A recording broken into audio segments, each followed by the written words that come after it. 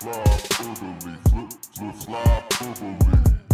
Fly orderly, flip, flip, fly orderly. Fly orderly, flip, flip, fly orderly. This is Flyperbole with Steve Jaco and Craig Forsyth.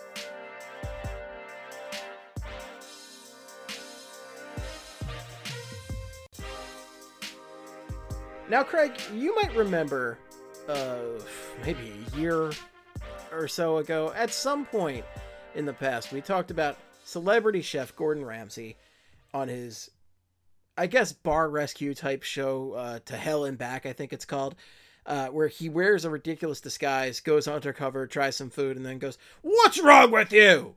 Just yells at people. And we talked about this on the show previously because he actually wore a Phantoms jersey, and I think he was in Allentown and went to a restaurant there and did a whole thing.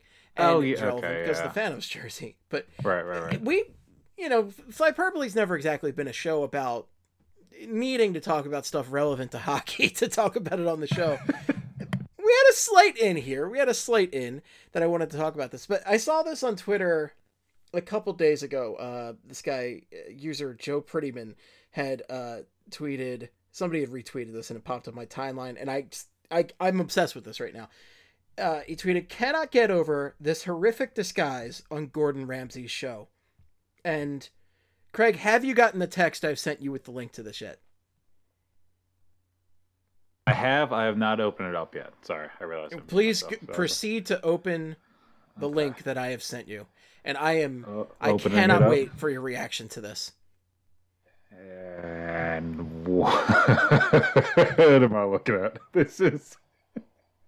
Oh my god, the last shot is insane. The last shot does not look like a person's head.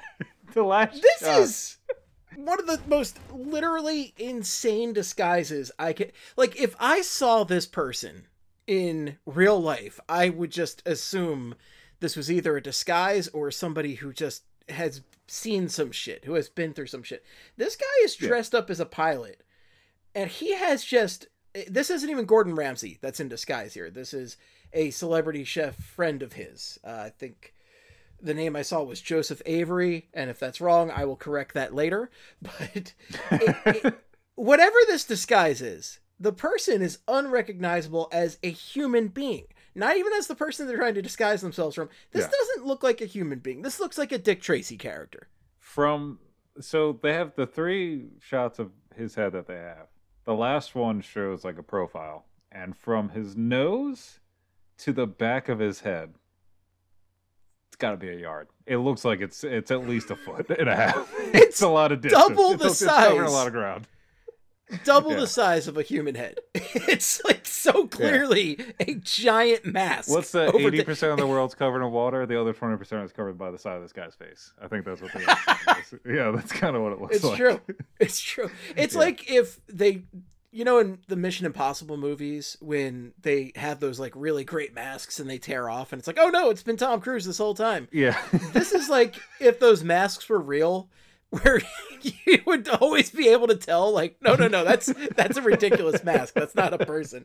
So this guy's dressed up as a pilot, but like, if I was told that the hat doesn't even fit him, by the way, and the hair doesn't even work. The hair doesn't even go to the ears properly.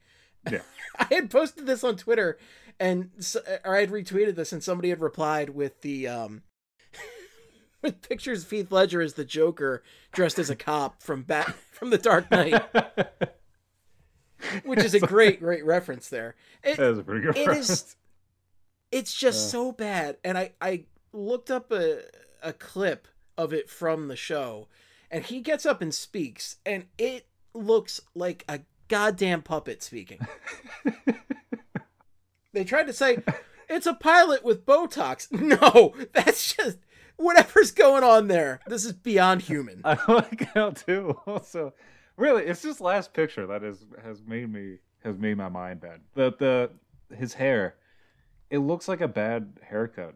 It looks like he accidentally swiped the back like right behind his ear with like a razor, and then nothing else, like everything else is fine. So I guess that was like the realistic part. They're like, the head's 3 feet wide, but if it makes it look like if we make it look like he gives himself his own haircuts, maybe they'll buy it. Like maybe this will be like a real person to them. So maybe we'll just go with that. Like a proper quarantine haircut. Yeah, they're like, people have been doing this for a couple months now. They'll think it's a real person. That's like I've cut my hair during quarantine, and it is. I never did that. It cannot be like this. Yeah, this is holy shit. It's unfathomably bad. Like if I was in the restaurant and looked over, what the shit is this? I cannot. Ugh. I just also like the tiny the knot of his tie in the first one too is kind of small. So just in comparison to how big of his head and like shrunken of his face is, it's just all. He just looks like a character. Like that just doesn't. He doesn't look like a real person. He looks like from the Warren Beatty Dick Tracy movie. He looks like goddamn Flat Top or something.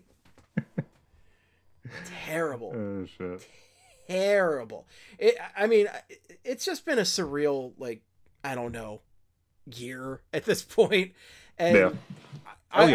I was laughing at that today. I was laughing at the news story about Jared Kushner and Ivanka Trump having the Secret Service agents couldn't use the one of the 6.5 toilets in their house.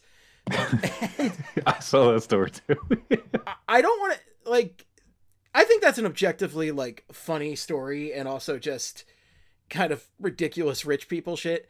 But the funniest thing to me was, so they had to rent an apartment for the Secret Service agents to go to the bathroom in, a nearby apartment. But the funniest part to me was temporarily they were using a toilet at Barack Obama's garage. Like they'd set up a Secret Service station in Barack Obama's garage, and they were going to use that, and whatever they did in that garage got them banned from the toilet there. The Obamas did not use the garage, so the extra traffic to and from the command post caused no problem. Yet this solution too was short-lived, after a Secret Service supervisor from the Trump-Kushner detail left an unpleasant mess in the Obama bathroom at some point before the fall of 2017. That prompted the leaders of the Obama detail to ban the agents up the street from ever returning. This was a Washington Post story. And what do you have to do to get banned from like, essentially, this is like you work in a building, right? Okay, you work in a building, and your toilet's broken on your floor, but your company owns another floor in the building or rents another floor in the building. So, okay, I'll just go down and use that one.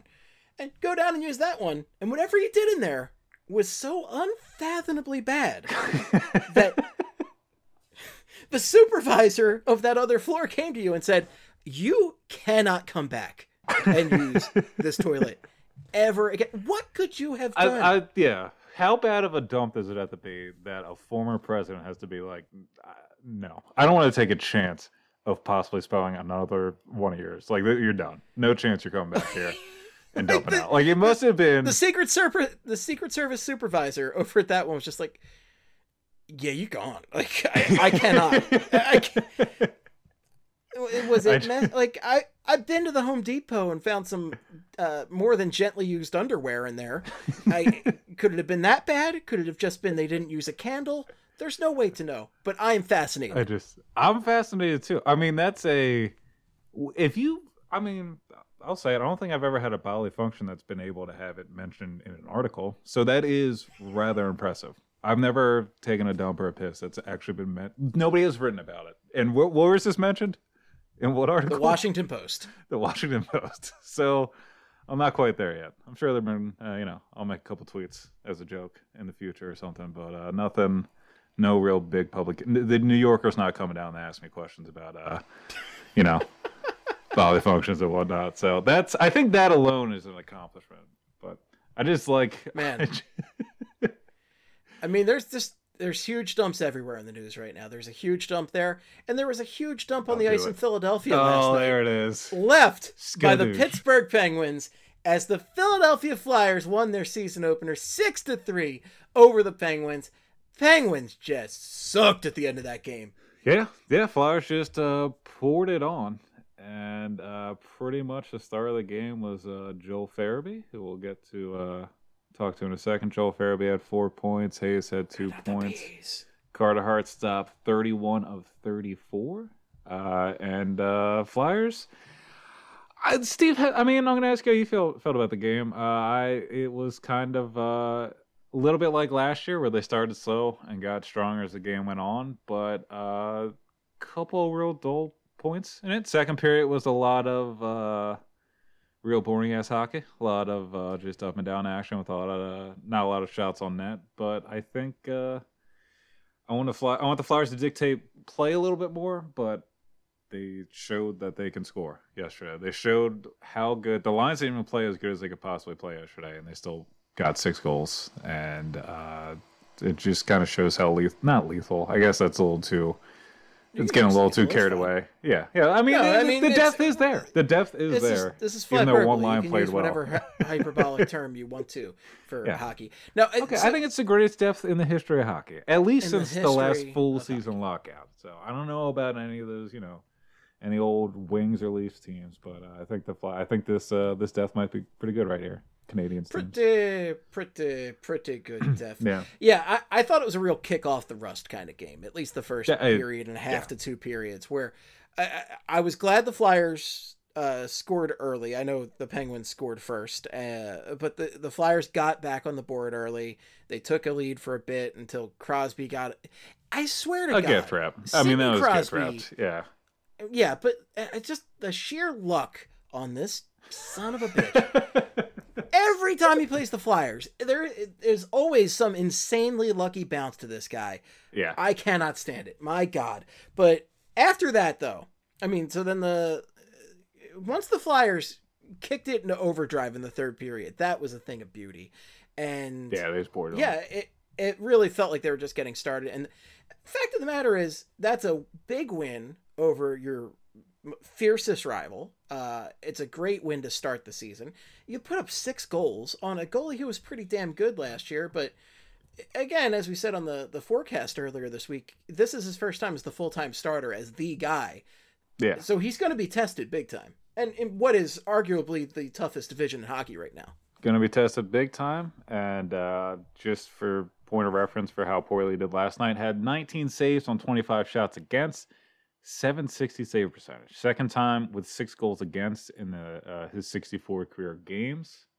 That's a shame. And when it comes to the goal scoring and whatnot, first time scoring 6 goals in a season opener since their Flyers 6-3 win over the Canucks to open the 2001 season. 51st time scoring 6 goals or more against the Penguins, and it's the first time they've scored 6 or more against Pittsburgh since their 6-2 win over the Pens in Pittsburgh on March 26, 2017. If you remember, that was the game. Everything was already locked up. Pens were in the postseason. Flyers were out. Gouda scored an empty net goal, and then Go scored afterwards to make it 6-2. So it was kind of close, and then the Flyers pulled out of the middle of nowhere for no reason. And it was funny at the time, and then the Penguins won a Stanley Cup. But, yeah, like, you're right. I think it was a kicking off the rust, and I think even tomorrow's game is going to be more of that. I really think the first week of this is going to look like what they're the preseason games pretty much. They only had that one scrimmage, a couple practices. A preseason. Right. And there's still a lot of, everything kind of everything got messed up back in March when it came to practicing and regular ice time and everything. But that stuff, the games from August to October didn't fully solve that, I guess, gap in not playing. Like, there's still a lot of teams still have to make up for that time, especially the 7 teams that didn't play. But for what it was, right now, I'm kind of happy with just the fact the offense does look. The forwards did look pretty good yesterday. I mean, they did have some good cycles at points. The Penguins had a lot more. I felt like the Penguins spent a lot more time in the zone. The numbers kind of bear that out, but yeah. They got to the net. I mean, all 4 of the Flyers' goals, I mean, they just went to the rack. All 4 of the even-strength goals were within, 5 feet of the crease, it looked like. And a couple of them were just, Lindblom's goal now, and Hayes' goals were just going to the rack and picking up rebounds. And then the 2 power play goals were just Patrick and JVR in front getting a redirection. The Flyers got a lot of greasy goals in that game, and They did, I will yeah. take that all day. The fact is, they are getting pucks in the back of the net, and one of the problems they used to have against the Penguins, especially in the Hackstall days, is they get a ton more shots than the Penguins, but the Penguins would capitalize every time they went down Yep. in the Flyers' end, every damn time. And that's really, there's two things that we've really seen different in the Big Al and the Ass Crew era, the AV era, is we've seen this team actually capitalize on those opportunities a lot more often than they used to.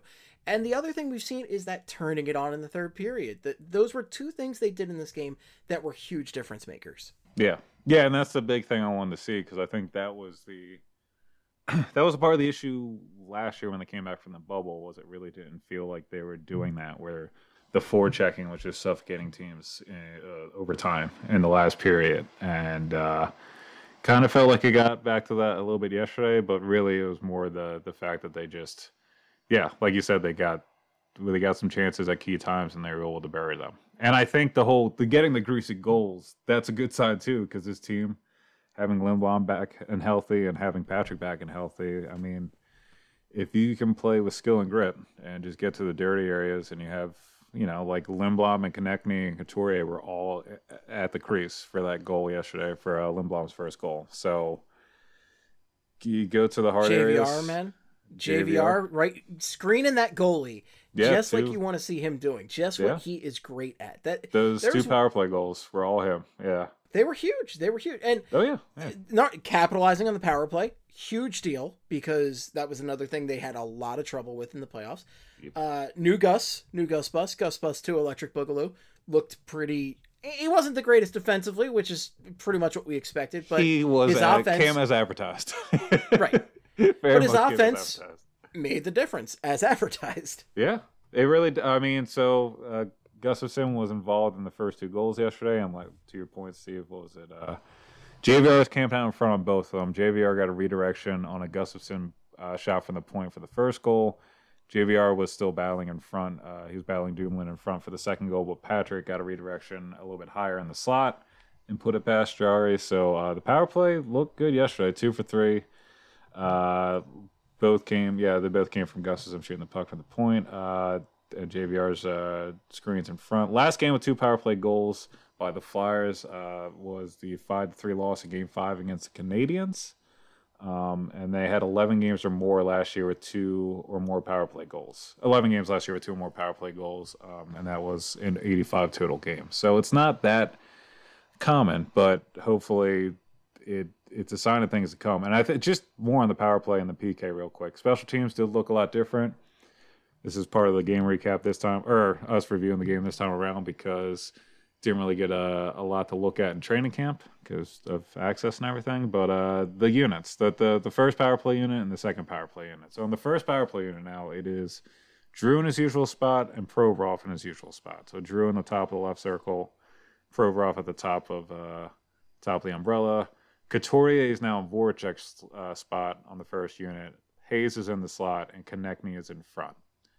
It looked pretty good yesterday, and I like that formation in general. I like Couturier being in that in Voracek's spot, and I also like Voracek being slid down to the second unit just because I think he could probably make a little bit easier down there against second unit PKs. And the second unit is Farabee and Drew spot, Gustafsson and Provorov spot, Voracek, Patrick in the slot, and then JVR in front of the net. So 2 goals yesterday for the power play, and they're both from the second unit, which I mean that's pretty ridiculous. That doesn't happen a lot for the Flyers, especially consider where they were a couple years back, where the second unit. I mean, even last year, like the second unit existence. Completely useless. If they can take advantage of those opportunities, that's huge. That makes, I know I've said huge a million times already, but it really is. It makes such a difference. Yeah. It is the difference between victory and a loss, right? It's something that drives you nuts too when the Flyers go 0-for-6 on the power play and they lose the game by 1. You're just it's obvious what the difference maker is. Well, because we're gonna gush about the depth and everything, and there's talent. Like the problem with the defense is not the lack of offensive creativity or their ability to produce in transition or up ice. It's shutting things down. So there really should not be any problems with the power play. Doesn't mean it has to be like top 2 or 3 in the league, but I don't know. It shouldn't be like falling in terms of it shouldn't be regressing instead of progressing. But like, yeah, I mean the power play and the PK. I was going to talk about the PK for a bit. That's where I was going to go with that. I pulled a Michael Scott and started the sentence before I wanted to finish where I was going with it. Not very nice. Penalty kill looked different too. And I was going to talk. That's what I was going to do. I was going to talk about the penalty kill defense and then Gus again. So penalty kill didn't have Gus, but penalty kill had the first unit was Couturier and Drew. It looked like, and then Provorov and Braun on the back end, and then the second unit looked to be Hayes and Lindblom with Sanheim and Haig. Lawton, NAK, and Myers also got work in there. And when you looked at the times at the end of the game, the Flyers defenseman Tom on ice read as Provorov led the way 23 minutes. Most amount of power play time with 2:02. Most amount of shorthanded time with 3:21. Myers had the second most time among all Flyers D-men. 2:04 shorthanded was the third most. Sanheim had the third most, only had 13 seconds on the power play. Second most shorthanded time. Then Braun, then Gus, and then Haig. And Haig was 6th among the defensemen in ice time and also had the 5th most amount of shorthanded ice time. So him on the penalty kill is a big reason why he is still in the lineup. And he played the 5th most amount of... He had the 5th most amount of ice time among Flyers D-men on the penalty kill yesterday. I don't want to read into that too much, but still, seems like he's not... And that's a huge drop-off from Gus at 18:02 to Haig at 15:25. There's a little bit of difference there. A little bit. And a little bit. So I think... I mean, I'm interested to see... We learned that Ghost was out because of COVID. Not because he has COVID protocol. Sorry, he's in the COVID protocol. There hasn't been a positive test that's come back and everything. I want to see. I am interested to see if AV would want to put Ghost in instead of Haig because I don't know. It just seems like the entire time AV's kind of been here too. There's been reasons not to put Ghost in, and then like last year played poorly and then he got hurt, and then he was starting to work his way back into the lineup. And then the pandemic started, and then got back in the bubble, had a couple bad games, he's out again, and now he's just out because of COVID. I'm interested to see if he would maybe knock Haig over the spot, but who knows? I don't know. It wasn't like Haig and Gus actually ended up having fine numbers yesterday too, when it was all said and done. But I think That's it's on nice. the keep an eye on. Yeah, just see what's going on there. First off, with Gostisbehere, he was on the COVID list, so he could not play. We don't have any details outside of he couldn't play. Right. We don't know if he has it. We don't know if it was precautionary or what. Yeah, so, and that's going to be a thing apparently they're doing this year. Bob McKenzie talked about it during one of the intermissions yesterday. Each day the league will update like a certain page, just update a certain web page saying who is out because of COVID protocol. So not who actually has... if somebody tested positive, just pretty much what you've seen in the other leagues, like players just kind of being sat out as precautionary measures, so you don't, just so more people don't get it. If you're lucky. And if you're lucky, yeah. And apparently, Ghost, we had been wondering what had been going on with Ghost. Apparently, that's what's going on with him. He's been in COVID protocol. Same with Kasperi Kapanen, who I believe is still up in the air about whether or not he's actually going to play tomorrow. He missed yesterday's game, and I think he should miss Friday's game as well. Again, they're going to need him now. I'll tell you that much because, I mean, that was something. Def. Yeah, that was. However, there was that one no-name line with Tanev that was kind of killing the Flyers. Oh, it was annoying because I called out Tanev and Jankowski, and they both went off. Where is it? Yeah, every goddamn time. Every time. Yeah, it never gets old. Yeah. Jankowski in particular was just... he had a couple big plays. It was frustrating. There's always somebody on the Penguins that most fans have never heard of that comes out and kills the Flyers, and that Mark Jankowski. Yeah, Mark Jankowski and Tanev were on the third line. So Mark Jankowski was the center. He had 7 points in 56 games last year. Had 2 last night. Scored in the crease, and then he had the cross-ice pass to Tanev. Tanev, who had a laser, and Tanev had 25 points in 68 games last year. And to last night. So yeah, those two guys. And that line, we can talk about that because I think they mainly went up against the third line, which was and an interesting night. Yeah, yeah. JVR, Patrick, Voracek. The haters gonna hate line is they had some reason to hate last night. A couple, yeah, at even strength at least. Yeah, it's kind of an adventure on even strength because I mean JVR is not known for his even strength prowess. Voracek is, I would argue, he's one of the more inconsistent Flyers. I've been blocked, I know, but I think most people would argue that consistency is Voracek's biggest problem. Yeah. Oh, by the way, Voracek. Nolan Patrick hadn't played in like 2 years.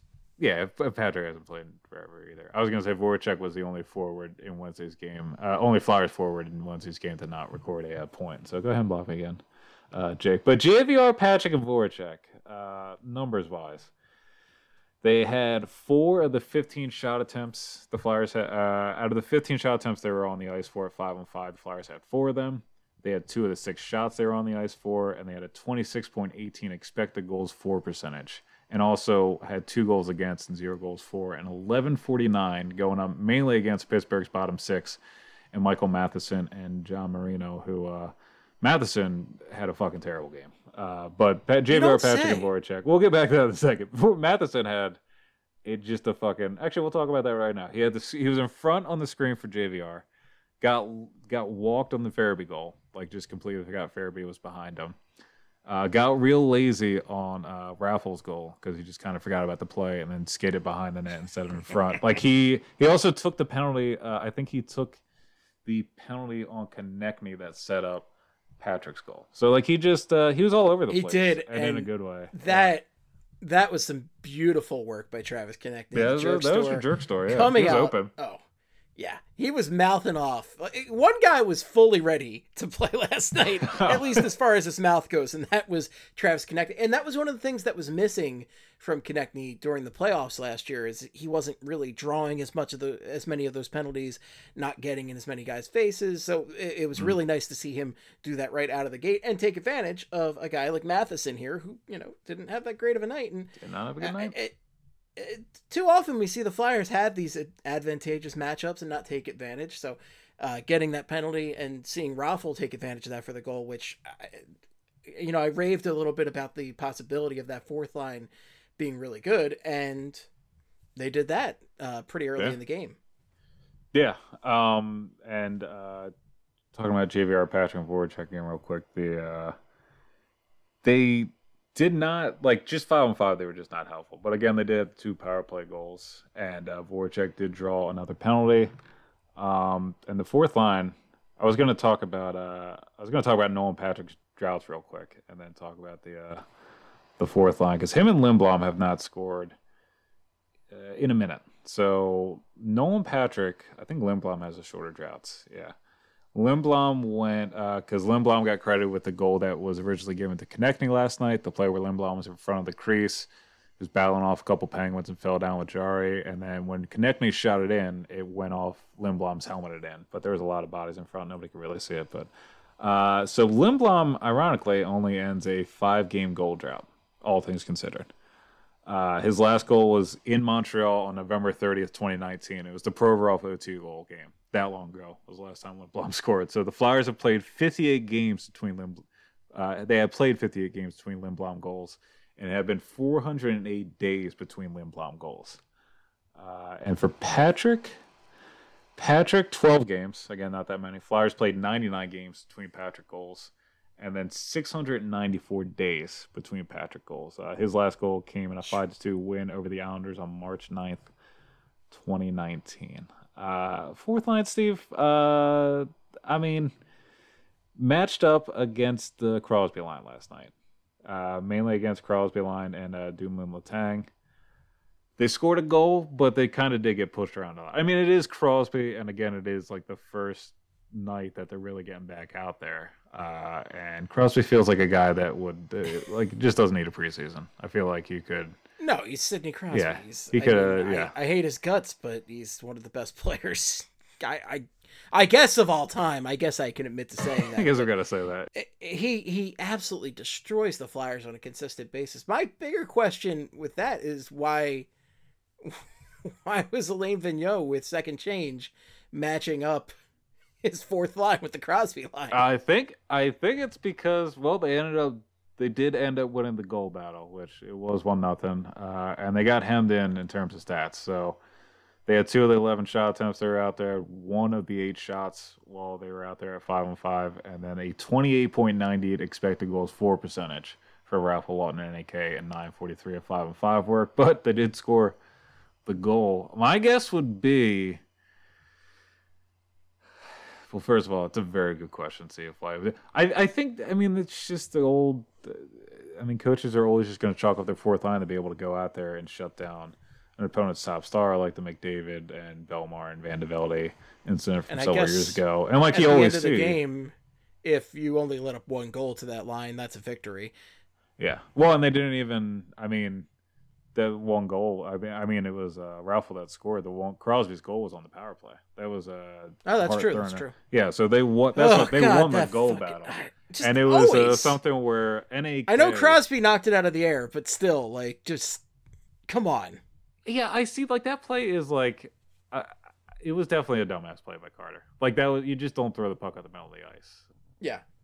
That's all that was. Especially don't throw it at Sidney Crosby. Just don't. Yeah, just that don't was really his only error yesterday too, because that was that bad pass. The first goal was Jankowski, and that was forward check got lost in coverage. Braun and Provorov kind of had a miscommunication. Then JVR was out for a stroll in the slot while Jankowski crossed the crease. So I'm not really blaming that on him.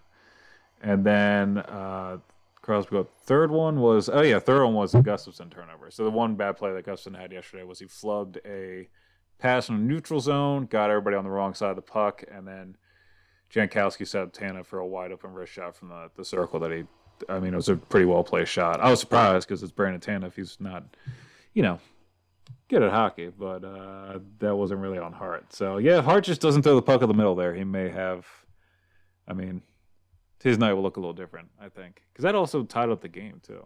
Like, that was... Yeah, it tied up the game, and that was at a moment where that was very deflating to happen. Oh, yeah. Because it really did feel like the Flyers had some momentum at that time. But thankfully, they were able to just hop right back on it. It wasn't too deflating to the team. It's because the fans weren't there to be disappointed. No, actually, the Flyers were quite good at home last season. If you would like one cliche hockey talk reason for why he probably put... Well, first of all, Ralph Lawton and NAK overall should not be getting murdered in terms of numbers like they did on Wednesday. It should look a little bit closer. These three actually should be able to hold their own at 5-on-5 in terms of, tilting the ice in the Flyers' favor. That's why, at least that's why I was gushing about them earlier in the week. Like, it's not supposed to look like this. This looks like a stat line of like Van de Velde, Belmar, and, whoever the Falcalis used to be here, Lubimov back in the day. Like, that's what... Oh, my God. If you throw it out there, that's what you would expect in terms of driving play. Instead it was these guys. And the one thing I would say is NAK registered 7 hits yesterday. Third game ever with 7 more hits. I don't care about hits, but I care about hits. This is the National Hockey League, the National Hitting League. There you go. This is for men who want to play violent sports and get. I did not finish my hold on. Hits is a fake stat. Hits is a fake stat.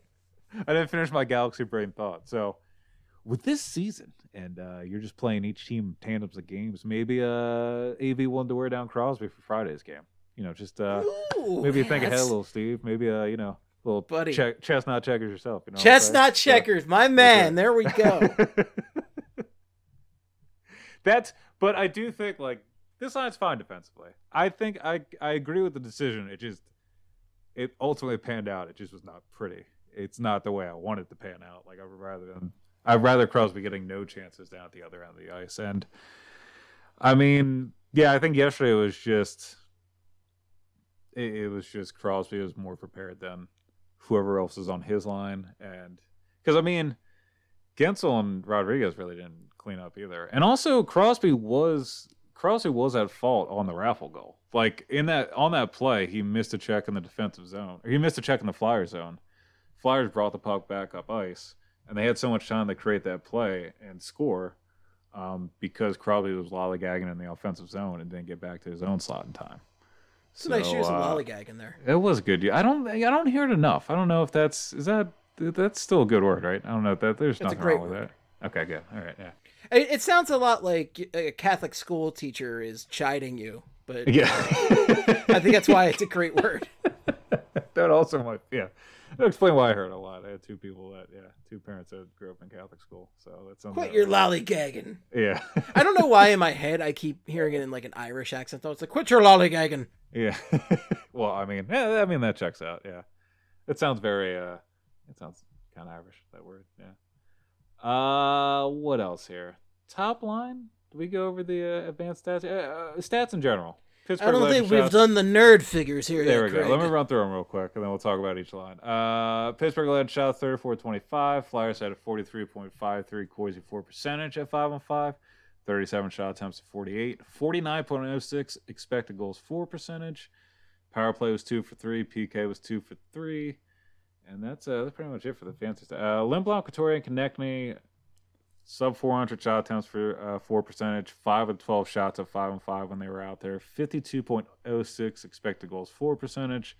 1 goal for, 0 goals against. And they went up against the Tanev, Jankowski, McCann. That's who it was, Jared McCann. Either Jared McCann or Jared McCants. That's my new joke that I'm going with there. So, yeah, and then Dumoulin Letang. I thought Lindblom looked good for considering how little he's played over the last, last couple months here, last year here. 3 block shots, looked good at other times. He was injured after blocking a Dumoulin shot late in the second, or he was stung, I guess. He was just in the bench and in pain, and ended up being fine for the third period. Nice to see him get on the board too. Nice to see Oski boy. I know we've touched on It earlier, is the. It is. I know also, it didn't officially, it wasn't official until after the moment, but it was awesome that both him and Patrick were able to get on the board last night. No, it was awesome. It was just, it sucks that it's such there's no ceremony or it's not an event that Lindblom was able to score a goal coming back. He beat cancer and then he scores a goal in an NHL game. And it was in a game where no fans were in the arena and nobody knew he scored at the time. And then they changed the goal, I think, at 1 o'clock in the morning or something. They changed it later in the night. So it's just literally. But I do want to say, too, since we do have people that listen to this podcast, in a video the Flyers Twitter put out a couple days ago, they showed Konechny was mic'd up at practice. And he called Oski.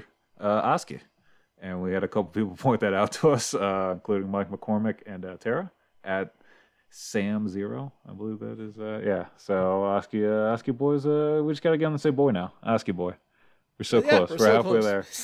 So close. Just right we're there. Living on a prayer. There we go. Drew Hayes and Farabee was the only line that actually drove play yesterday. Above 62 Corsi for percentage. Only line that had over half the shots while they were out on the ice. They had 9 shots. The Penguins 7, and then a 75.25 expected goals for percentage. 2 goals for. 0 goals against, and that's because Joel Farabee went off. 4-point Joel Farabee. Oh God, not the Bees. Lil Beezy, whatever you want to call him, Farabeast I saw out there, but from a few people, whatever you want to call him, he was straight fire last night. He was awesome. He was mixing up a big old batch of honey or something. I don't know. Yeah, there we go. Yeah, that's it. Yeah, he was getting that. Call him Winnie the Pooh because he wasn't wearing pants. What? No, that doesn't make sense.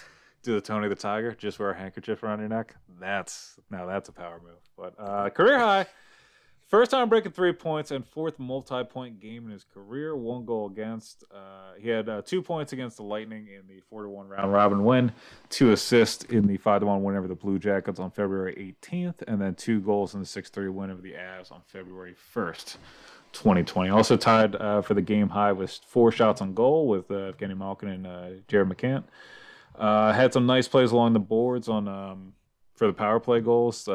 Was from Drew's spot, just set it up twice back to Gustafsson for the assist, and then had that pretty nice goal where he just decided to dunk it down low. That was a lot of just Hayes and him doing work in the corner, and the Penguins just, I guess, just not really caring about defense. And then Matheson was just way too high in the circle. That is their philosophy. That's their team philosophy. Who gives a shit about defense? Yeah, watching it last night. Matheson had some plays where, he turned and he knew he was in the wrong, And then he doesn't have like an instinct to be like, oh fuck, I gotta. He was just like, all right, well, I'll be on the highlight. Like he just has like, you see his shoulders kind of like, all right, well, I'm not getting that. That was their big defensive acquisition in the offseason. Oh, him and Cece. Cody Cece. How do we solve our defensive problems? Yeah. Let me add Cody Cece and whose answer is that? Who's going? I was actually sad. I was actually sad when Cece took a penalty at one point because him being on the ice for the penalty kill would actually make the Penguins worse. Yeah, it would make worse. He did. I believe he was diving around the crease there when Lindblom got that goal. Had the puck going off his head. I think. Style. So yeah, that's right. What's this now? Oh, man. Oh. I'm loving it. Yeah. We talked about JVR Patrick Voracek being a nightmare. Also about the other line. Defense, Provorov and Braun, Steve, looked okay. Again, first goal against out there, not great. Not great. Braun was kind of making some little circles there. Yeah, play driving, not great. Not great at all. 26.32 Corsi-4 percentage. They had 3 of the 14 shots. Flyers had 3 of the 14 shots where they were out there. 31.26 expected goals for percentage. 1 and 1 in goals. They had 1 goal for, 1 goal against. And I mean, it's going to be interesting to see what happens. I mean, I think Provorov had some moments yesterday too, but the dynamic of Braun on that pair, I feel like they should look better than that, but they did go up against Gensel, Crosby, Rodriguez, Dumoulin, and Letang. Like they went up against the Penguins' best options. I mean, that should have been the defensive numbers kind of make sense because their numbers weren't great. Sanheim and Myers went mainly up against the second pair, Zucker, Martin, Malkin, and Rust. And they had pretty much a 46 Corsi-4 percentage, 7 of the 20 shots, and a 45.39 expected goals for percentage. Also won the goal battle. They had 1 goal and didn't allow any goals against. Then Hagen Gustafsson, 50 Corsi-4 percentage. Flyers had 7 of the 10 shots where they were out on the ice, and then 63.56 expected goals for percentage, 1 goal for, 0 goals against, because they mainly went up against the fourth line and Matheson. But still, third pair wasn't wasn't the worst thing I've ever seen in my life. It was nice. The Flyers is an accomplishment. It is an accomplishment. Yeah, honestly, I think I'll take Hag Gus over Braun. Hag and Braun. I never want to see Hag and Braun together again because that is just like, when you have magnets and they just try to push them together, and that's Hag and Braun. Yeah, that's kind of really slowly moving, and also those magnets can never get past their own blue line with the puck. So there's a lot. Correct. Yeah. Also, those magnets are slow as shit. Gustafsson and Hag weren't out there for the tandem goal against. I believe it was a line change, which is part of the reason why Gustafsson, why the turnover was so critical, because they did it at the worst time, and then kind of the Flyers in a shitty spot. But that is what it is. Again, look good on the power play. He's not as mobile as I thought he would be, but I think I'd still take him over Braun. He actually has puck handling skills, which the offensive appreciate. Upside. That's the thing with him is I think he is faster than Braun, and also Hag and Braun are they look like they're trying to dribble rocks or something. I don't know. I'm trying to they just look like they're having hard times out there. And then and honestly, having Gustafsson for the power play really is an advantage. Makes sense there. It makes a lot of sense. He looked really good on the power play. I will say though, I wonder. I think Sanheim. I wonder if Sanheim is going to go and work through the power play at some time. I wonder if they're keeping Sanheim as a possible, waiting to see if Provorov or Gus just kind of don't pan out, or if the 4 forwards and 1 defenseman don't work on both units or something. I don't think Sanheim only getting 13 seconds of power play time is a little shocking to me. Well, especially with Gostisbehere not playing. If Gostisbehere's in the lineup and they use him more often on the power play, that makes a ton of sense to me because Gostisbehere has that cannon of a slap shot. So you want him back there. But and Gus is supposed to be that guy, but right. or not a slap shot, but I guess given Sanheim's offensive upside, you really do want to see him get more. Well, especially because Sanheim is one of the future cornerstones of this defense, if not present. You know, he is a guy you really want to see get in there more often, and we know he's got the offensive upside to potentially be a first power play defenseman. And I know a lot of people are frustrated with Provorov being up there specifically because Provorov, it's not his forte, which is, again, weird because Provorov scores a bunch of goals for a defenseman, but he's just, I don't know, he's not the smoothest power play one guy. Yeah, I forget what the numbers were last year for him, but it was like on the power. So he led defensemen last year with power play goals. But then when you looked at like how many chances he actually got and like how much time he was given out on the ice, like the rate at which he produced was like kind of towards the bottom of the league in terms of like shots per a certain amount of like shot rates and stuff. So it was one of those things where the Flyers weren't generating nearly as many chances, but whenever Provorov was putting a chance on net, it was going in. So then it creates like this weird argument of, you know, well, Provorov's got to do more on the power play. Well, he leads the league in power play goals for defensemen. Right. It's like, well, yeah, but still, and then like it's a whole.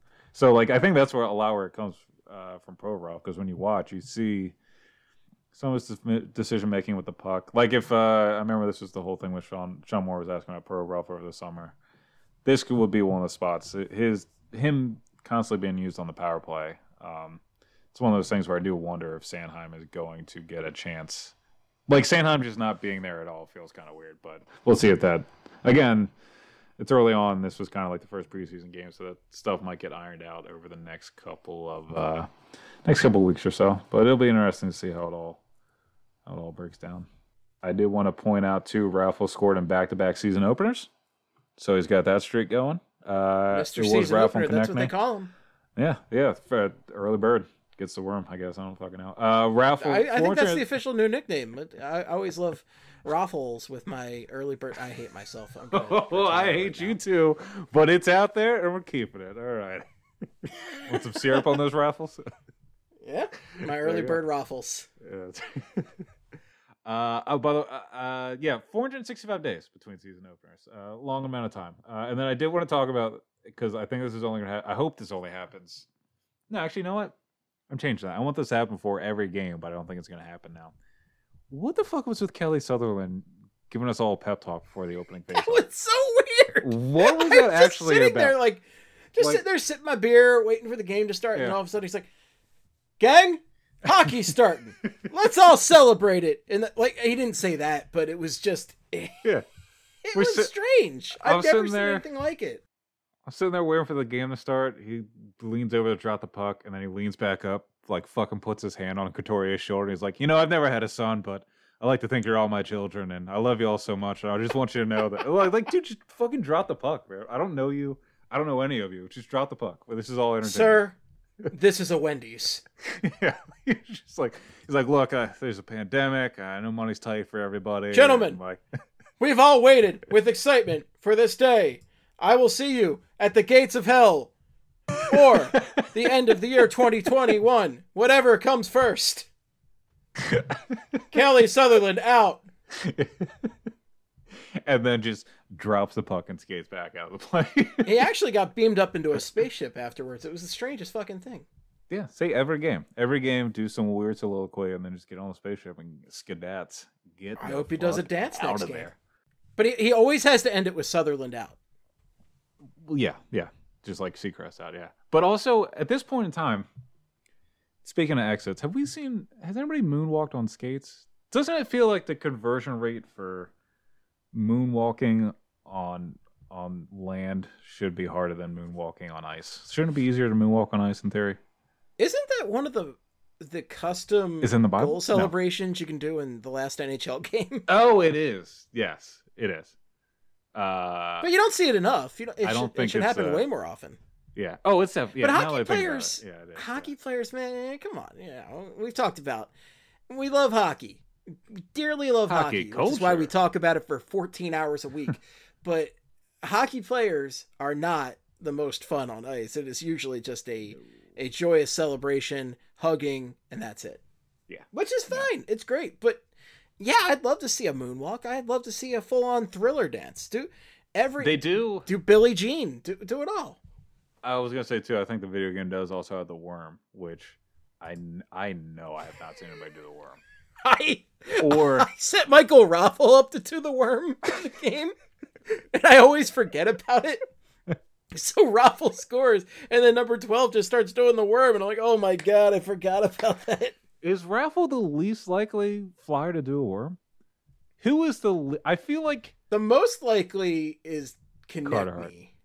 Oh, Carter Konechny Hart, is yeah. hands down. No, actually, it's got to be either Konechny or Hayes.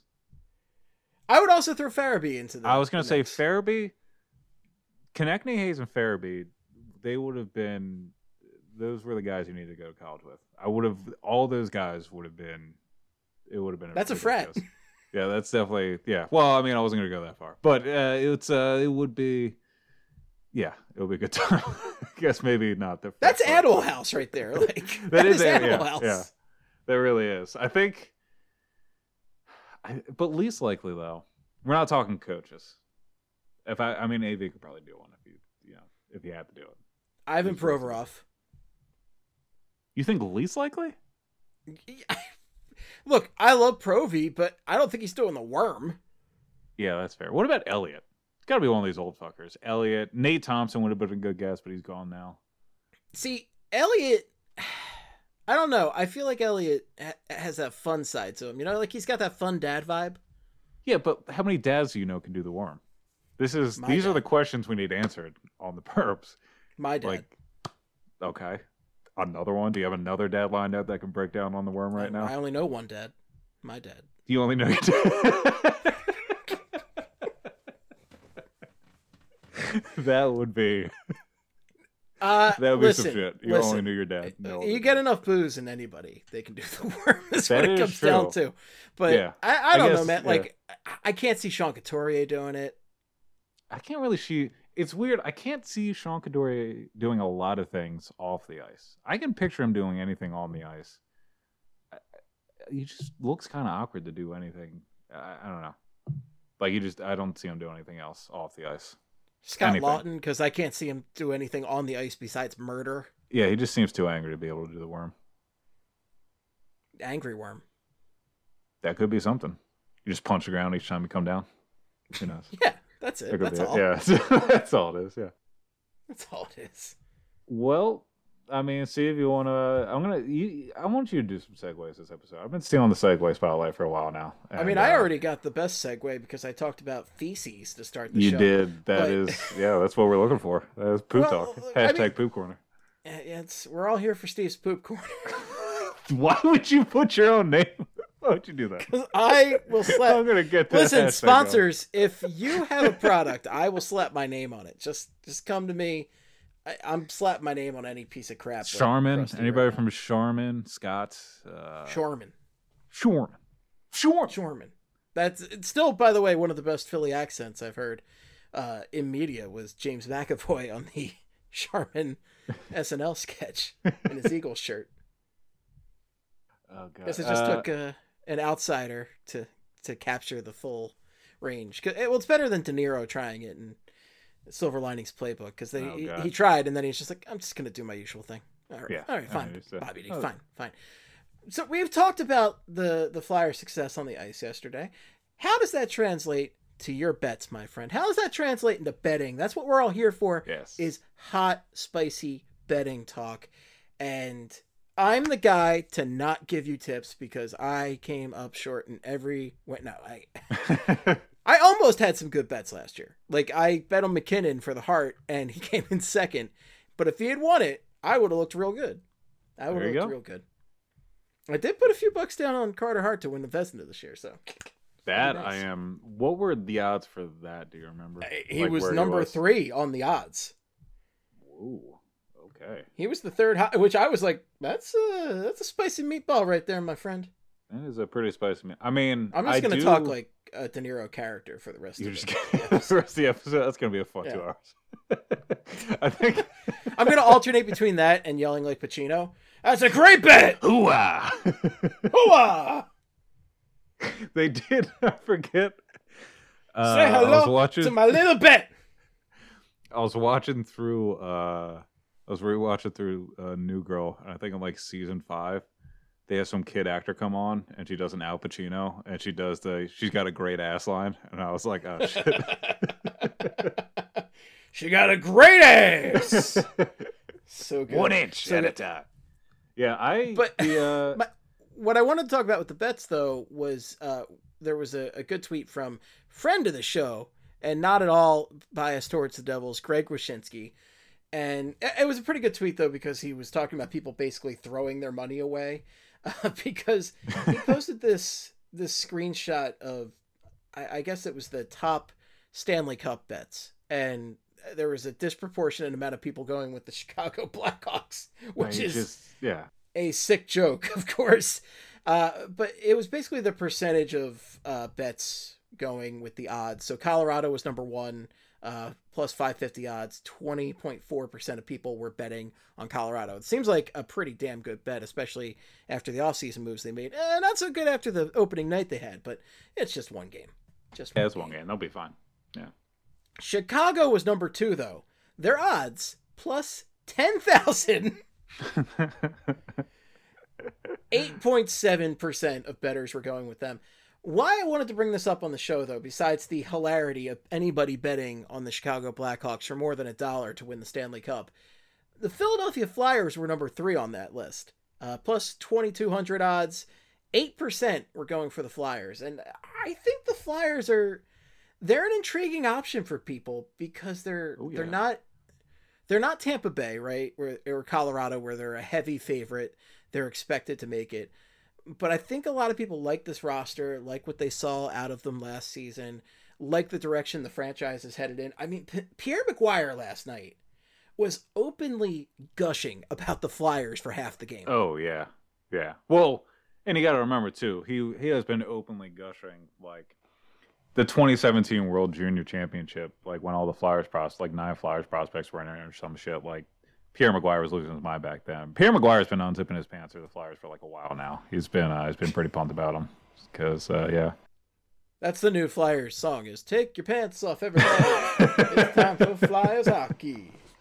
Yeah, already. No. Yeah, Pierre's like they're like, Pierre, you want to talk about Flyers prospects? He's like, well. Never thought we'd get here. Let's break it down. And then he starts talking about fucking Igor Zamula. Everybody, Philadelphia. 1, 2, 3, 4, 5 floors. There we go. 1, 2, 3 floors. There you go. That's the song. It's right there. That's right there. But honestly, plus 2,200. So the Flyers kind of fall into the middle of the pack as far as the odds go. Right now, I'm gonna pull up what they are currently on a couple of the betting sites just for curiosity's they are a good team to right bet now. on. Like they would be. I guess if that makes sense. I'm not saying that I would bet my money on them to win the cup, but I think like if I had to pick out a team that not a lot of other people are going to, I guess, go all in on and try and make some money off of it, I think the Flyers would be a good team to pick. Because they are. So right now in FanDuel, it goes from Colorado Avalanche, Tampa Bay Lightning, Vegas Golden Knights, Toronto Maple Leafs, Boston Bruins, then the Flyers are the odds listings on there. Which, I mean, you can win a little bit more money off betting off the Flyers, than you would say, like the Avalanche on FanDuel right now are plus 650, Tampa Bay's plus 850, and the Flyers are plus 1,300 on there. So, I mean, it's a little bit of like an under the radar, almost sneaky bet. And for the record, that Carter Hart for Vezina is currently sitting at plus 900. Okay. The only guys with higher odds are Vasilevsky and Connor Hellebuyck. Wow. So that is, I thought he'd be up there, but like I did not think he was going to be above Carey Price. Yeah, I didn't think he was going to be. I didn't think he was going to go to the season with the best odds to earn a Vezina nomination. I guess if that makes sense. Like that is pretty nuts. Or the third best. I mean, I was kind of stunned when I saw that, but I mean, it's nice to actually have kind of some confidence from the gambling demons over there. Gambling. The gambling demons. I call him Gambler. Just nothing but devils. Just nothing but all the devils working the betting companies. It's devil's work. So. Scott Stevens? I said, well, yeah, I guess so. Jamie Langenbrunner. You did say Devils. Well, Ken Dan, yeah. Bobby Holik, get some. They're all down there. Just all the guys from the past that he hated. They're all just hanging out down there. That's what I would hope. Out of the East, though, like I was watching the Islanders tonight. I don't know if it's because they were playing the Rangers too, but the Islanders are going to be annoying again this year. I can just feel it in my bones. Yeah, they shut out the Rangers tonight. Rangers are going to be fun to watch for me personally. Craig, you're never going to believe this. You're never going to believe this, but Tony DeAngelo did not make hockey great again in this game. I saw you also. You know what? This is going to be the let's do the around the league part right now, or the action from around the league real quick because a couple other games I wanted to talk about. But yeah, that defensive front or the defensive six for the Rangers is going to be something because Adam Fox is good. They're going to put him with Lindgren, who's going to bring him down.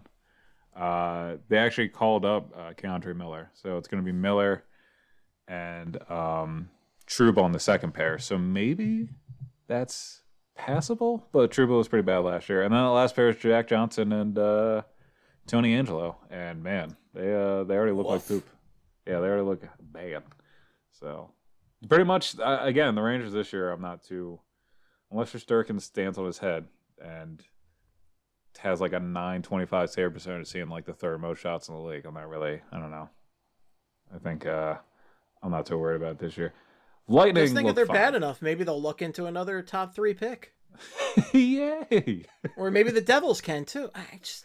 I know what. Honestly, though, if the Rangers keep getting, I just want the Rangers to keep getting first overall picks, so then Jeff Gordon can keep making mediocre to poor moves otherwise, and they just keep getting like they more turn into wingers. New Oilers. Yeah, they just keep getting wingers at the top of their draft, or like guys that are like just things that they can't use, like no centers, no bona fide top pair defensemen, just like all wingers or like slower, like plotting centers that just, you know, like the Dylan Stromes. I want like a Dylan Strome going first the year that they are back up front. That's what I'm saying about them. But yeah, that was that was some of the did you watch any of the other games from last night, Steve?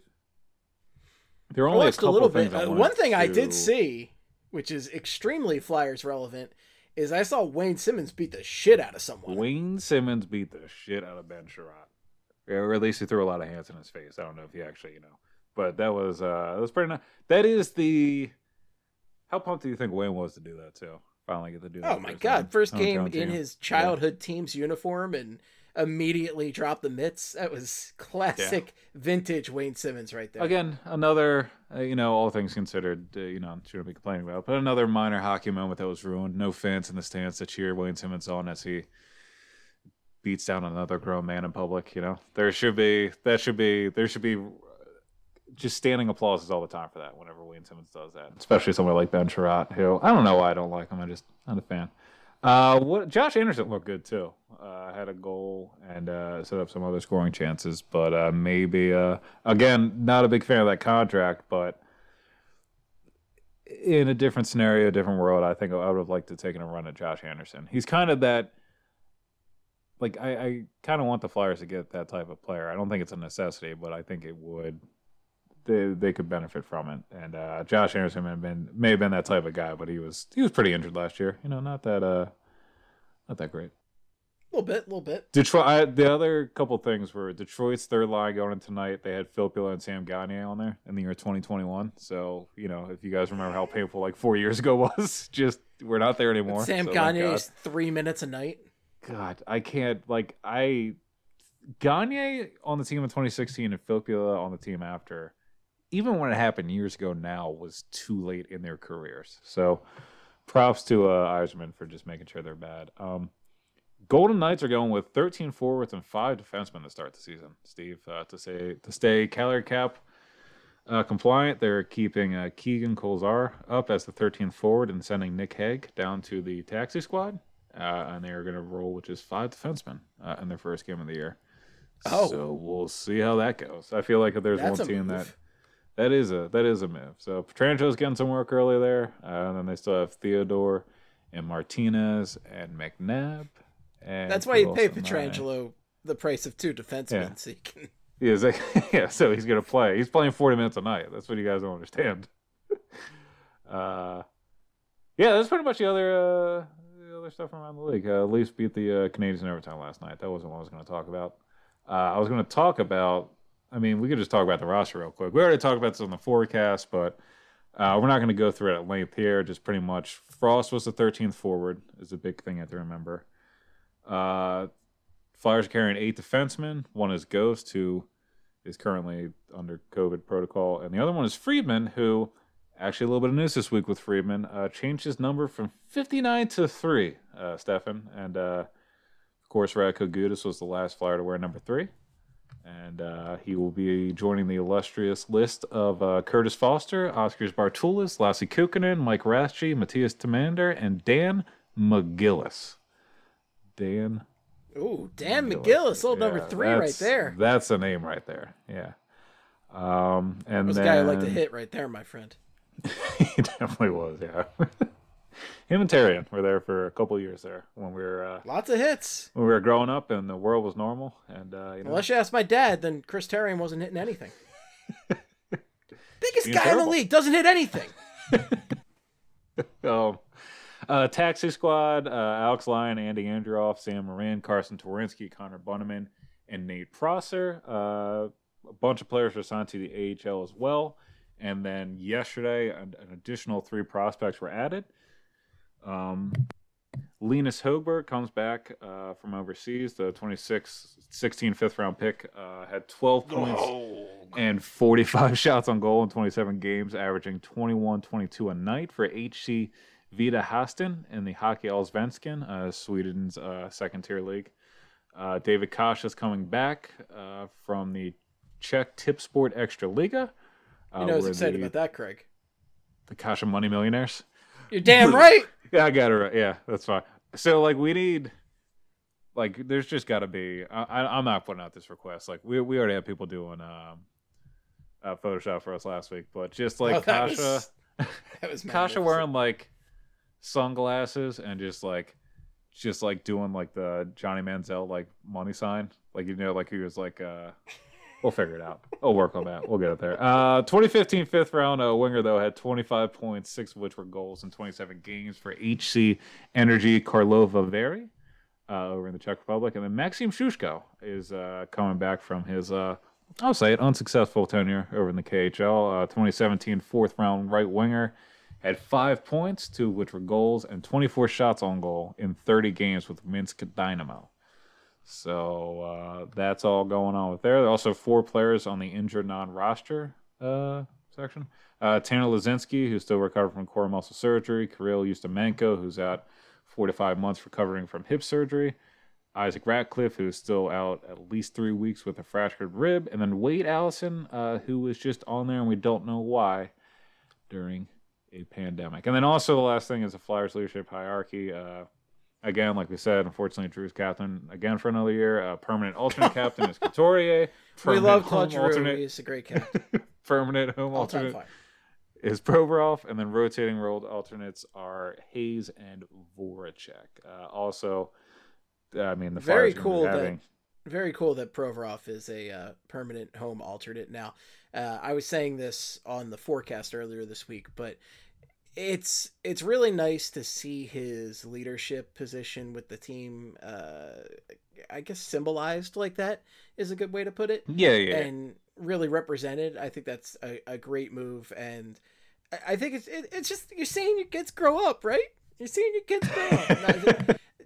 I love seeing young guys develop like this. And we've been seeing this so much in recent years with the Flyers, seeing these guys evolve as players and grow into these leadership roles. So to see Provorov step up and get that recognition is very cool. And I love to see it. Yeah, no, I agree.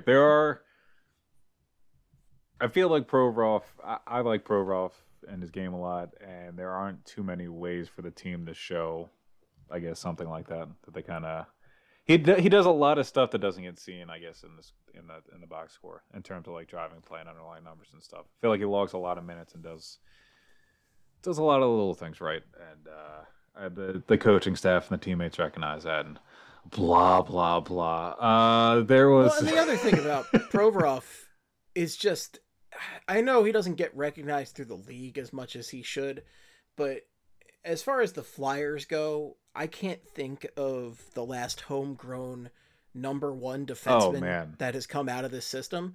And to see how he's come along and developed, and to have this 25-minute-a-night beast back on defense, this guy who can climb mountains like Rocky IV training style, lift logs to bench press, like, and have some pretty sick flow, I have to say. I love it. I love it. So Ivan Provorov, to see him come along like he has been awesome. And it's also cool to see Hayes so quickly get a road alternate A. And I think right. Yeah. It feels very right. Hayes has so quickly embedded himself into the hearts and minds of Flyers fans and just become like, he just so quickly went from a guy who had a questionable contract, why are they paying this guy that much, to becoming a fan favorite overnight. Oh god. It's awesome. Yeah. Like, it was immediate. Yeah. When he came up in the offseason and said, listen, I'm not going to play unless Gritty's going to be there. Like, how cool is that? That's great. He's a guy who's been here a year and he's already laying down his job for Gritty. Come on. I do like that. Yeah. He's Gritty's best friend. I did enjoy yesterday when he scored too, and Gritty had the Kevin cutout, and he was losing his mind, shaking it. So yes, and it sucks that we can't have fans, but it's necessary that we can't have fans to, for the pandemic. I know some people don't realize that, but to have Gritty there though makes it a little bit better. Yes. Oh yeah, definitely. I was gonna. We did also mention this. I also wanted to give a quick shout out before you did that. Okay. Quick shout out. We had mentioned the Photoshop before. We talked on the Flyers forecast earlier this week. We're calling JVR the trash man. Always Sunny in Philadelphia. And Alex Lug the World on Twitter had made a great Photoshop for us of JVR as Danny DeVito's the trash man on Always Sunny, and I will definitely be busting this out a couple times this season. So shout out to Alex for making that great Photoshop for us.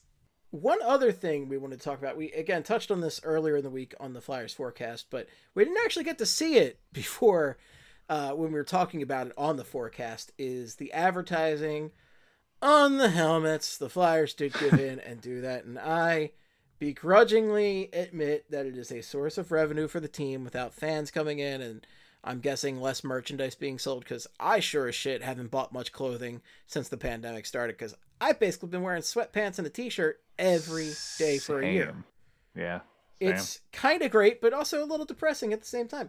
Regardless, the Flyers did decide on a sponsor. It is not who you thought it was going to be. I know we're all disappointed. It's not Show and Tell. Boo. So disappointed.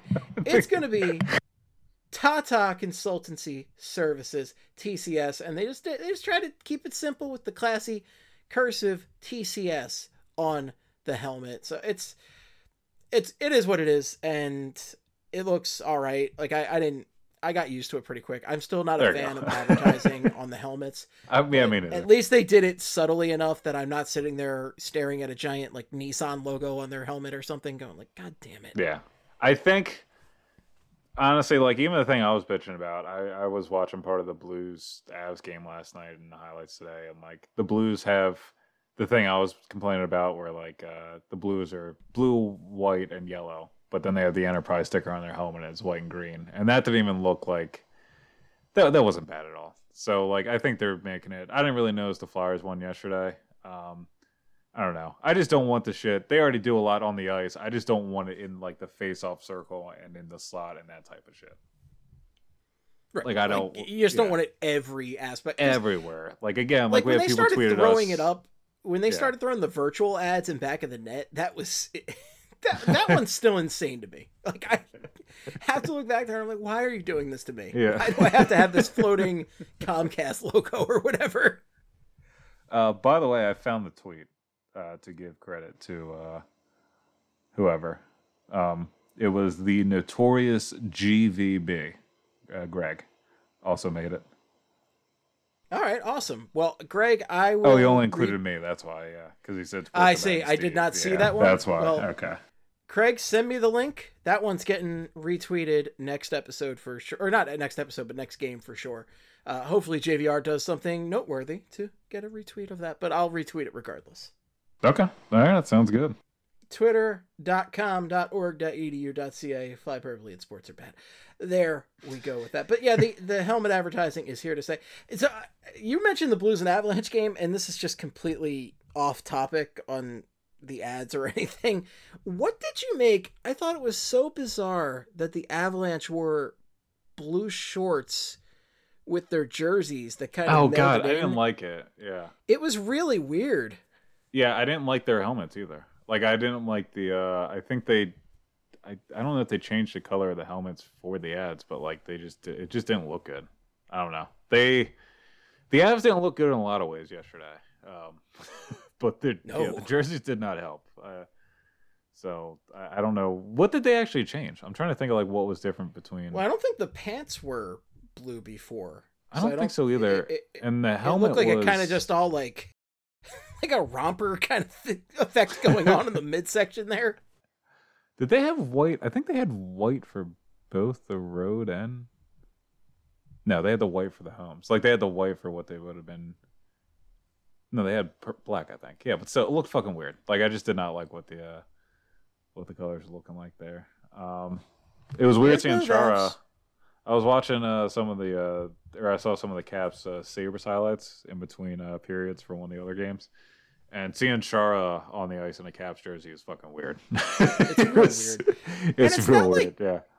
It's not like we haven't seen Chara in other jerseys before, because as we know, he was an Islander. The Islanders. Yeah, that's right. And he was infamously an Ottawa Senator. Yeah. So we've seen him in other jerseys, but he's been with the Bruins for so goddamn long at this point that it's crazy to see him in another uniform, let alone the bland white uniform of the Washington Capitals. It sucks. Go with the old 80s style, guys. Jesus. Wasn't expecting that cap slam in there, but you got a point. It was true. I'm 100%. I think it might have been like Travis who was like pointing out how shitty those jerseys were last night. And I was like, now you think about it, yeah, they are shitty jerseys. Yeah, they're not. Actually, I mean, like, and honestly, even though they touched on the Avs, their regular jerseys, they need to get away from them. The Blue Jackets suck too. There's a couple jerseys I can start cracking. I actually have a soft spot for the Avs look because it's that. Well, I don't know. It's very 90s. It's very 90s. That's what it is. They were good in the 90s. That's why they are. Well, and they had a great team: Sakic and Forsberg and Waugh and Foot. Yeah. Yeah, they were all right. Who could forget Foot? They had a foot on their jersey and a foot on his nameplate. Some guy named Adam Deadmarsh. I think Mike Ricci was there for one of those cup runs. So Solana came along later. Yeah, it was a whole thing. Bork. Oh yeah, that's right. Some guy named Ray Bork. Yeah. But famous. It's very 90s. But the Columbus Blue Jackets need to just rebrand it. There's no excuse because their brand is trash. Yeah, that's all bad. They got to figure that out. I still like the Blue Jackets when they try to pass it, like they were just going for like the opposite of a Yellow Jacket, I guess, and they were just doing like they didn't decide if they were an actual Blue Jacket or like the old Civil War reference or whatever. So. Yeah, go with the Civil War reference. Go with the canon. Yeah. No more bug with attitude. But see, I like that bug. I like a. No, the bug looks stupid though. I like stupid. I like stupid. That's too stupid. That's. It's not Harvey the Hound. Harvey the Hound's great. Okay, you're right. Yeah, it's not. No, I would say it's not stupid enough because it's still their. Like hounds don't related to flames at all. Well, unless you're. Oh, well, that doesn't make any sense. It's great. No, that's what I'm saying. Like it's not. Harvey the Hound's great, unlike the Sixers dog Franklin, which is just your fucking dog. Who cares? Although again, I'm not a fan of Franklin. It's the name of the mascot, Franklin the dog. I don't know. Who knows? Who could know? I'm always forever angry at the Sixers for their mascot situation because I told them, I said, go with a slam dunking Ben Franklin, but it's got to be like a historical reenactor Ben Franklin. And instead they make this humanoid like suit, like this humanoid suit Ben Franklin, and it just looks terrible. It's like the Dallas Cowboys like actual human cowboy mascot, which is just awful. I hate it. And why did you do that? No, you could just dress up a reenactor, and then he's doing somersault dunks dressed like Ben Franklin. That's great. I agree. That is the way they should have gone with that. Just like some guy that comes out, shotguns a beer, and then like does like the dunk off the trampoline. Dude, people would eat that shuld up. That would be if he was Absolutely. like if he just did gritty ass stuff, like where he was just going around like tossing bags of popcorn on like Knicks fans' heads or something. That would be I'd be there for that. I don't know. Electrocuting Knicks fans with his kite and Yeah, kite and key. yeah, yeah. Public executions at the Wells Fargo Center of Knicks fans. I think the I city didn't could say get behind that, but that. Oh, electrocuting. Oh. did you think I said executing? I did say executing. Jesus Christ. Wow. That is not happening at the Madison Square Garden or the Wells Fargo Center either. I would hope not. I would certainly hope not. No, we're not. But there's in the year 2021, we can't be doing that anymore. There can't be anything like that going on. I don't think there was in the first place. So yeah. Steve, I think after a discussion like this, all we can talk about are some other notable NHLers and other taxi squads, and I've got a list here. Some of them are Anthony Stolarz is with the Ducks now. Our friend Wyatt Kalynuk is with the Blackhawks. Ronaldo in Shillington, I know, bro, with the Flames. I know, bro. Calvin Pickard with the Red Wings. Corey Perry and Michael Frolik with the Canadiens. Pixie. What'd you go? Pixie? Pixie. Tyler Johnson. Nobody's ever called him. Actually, knowing hockey players, they probably have called him that. They absolutely have called him. I saw fucking the Flyers account tweet out Hartsey for Hart again. Nickname longer than the last name. It makes sense. But it's even worse because Hartnell just came back to do the pregame. Yeah, you so can't we're have all two gonna get Heartsies, confused. guys. Yeah, You can't have two Heartsies. Pick a lane. Yeah, it's gonna be a fucking fiasco. But Tyler Johnson and Luke Shem for the Lightning. That was the big one. That's why I started all this. And I couldn't find anybody else on the taxi Tyler squad. Johnson. Talk about a fall from grace, man. Oof. Yeah, and this was a way for them to get out of cap trouble as well. Because Sons of I can't believe just what garbage the league has let them do to keep an all-star roster together. I mean, if you're willing to put Kucherov on the IR for the whole year, I'll let you do your capture. Willing? I don't know. I don't think they had a choice in that. That's matter, what I my mean. friend. Like, I don't think that one. I don't think they would have been able to do anything else if Kucherov was not out of the. Like, they would have had to do some other stuff there. They didn't really do anything too crazy. Boo hoo. He was okay. Justin Bailey. Boo. Justin Bailey on the Canucks taxi squad and Matthew Perreault on the Jets taxi squad. Let's move on from this goddamn conversation. Where are we going next? Keith Yandel. Keith Yandel wasn't coming to Philly, by the way. I don't know who. I don't know why this is even out there. So this came from. We have Eric Gustafson. Why would we need Keith Yandel? I mean, he's kind of the poor man's Keith Yandel. Yeah. I mean, in all honesty. Andy Strickland. So Andy Strickland's a good reporter too, so I don't want to blemish Andy Strickland. Yeah, and he's been a Blues reporter for a while. He tweeted out earlier today, if Keith Yandel waves his no move look for the Philadelphia. I guess if I Keith fucked up Yandel waves his no move look for the Philadelphia Flyers to. Oh, okay. Yes, I messed it up. Yeah, look for the Philadelphia Flyers to join the Bruins as potential landing spots. Player hasn't asked for a trade, and team has yet to officially ask him to waive. So I don't know. I don't know if Yandel is on the move. I don't know if that's a thing that's out there. If he is, though, he just isn't going to the Flyers. If Keith Yandel waives his no move, I think there's supposed to be a comma in there. So I think that's the problem. Yeah. If Keith Yandel waives his no move, comma, look for the Philadelphia Flyers to join the Boston. That's supposed to be Boston Bruins, I assume. There's only so many characters you can have in the tweet, folks, as potential landing spots. Flyers or Bruins is who he's saying are the main potential landing spots. I don't know why the Flyers would make this trade. If they hadn't gotten Eric Gustafson and they were riding with who they had and Ghost was out, I kind of get it, but they got Eric Gustafson and it doesn't really make sense to have Gustafson and Yandel on the same defense. No, and my whole the reasons why the Gustafson signing are logical is because he is somebody that can play on the right, and also he is somebody that only signed a 1-year deal, so you don't have to worry about losing somebody in the draft next year. That was the whole thing with signing a free agent. You weren't going to have to either give up an asset to get the player you're trading for and then lose that player possibly in the expansion draft. Like the part of the reason why Gus was the only addition on the blue line this year was because if they lose him in the offseason, okay, they still have Pro, Ralph Myers, and Sanheim. So you add Yandel to this equation. For this to happen, Chuck Fletcher would have to figure out cap space for a 34-year-old left-handed defenseman with 3 more years left on his deal at $6.35 million a year. He would have to give up assets to get him and then figure out a way to either protect him and lose one of those, Pro, Ralph Myers, or Sanheim, or just put him out there. And honestly, might be one of the better options for Seattle to take. Because looking at his underlying numbers and everything, he's still decent offensively. He's still a threat offensively. He's still helpful in the power play. He's just bad defensively. Like, he's just not a good defenseman. Like, if there was, I'm not saying the Flyers shouldn't add defenseman, but if there was one to add, is a puck-moving left-handed puck-moving defenseman really what the Flyers need right now? Like, there are so many.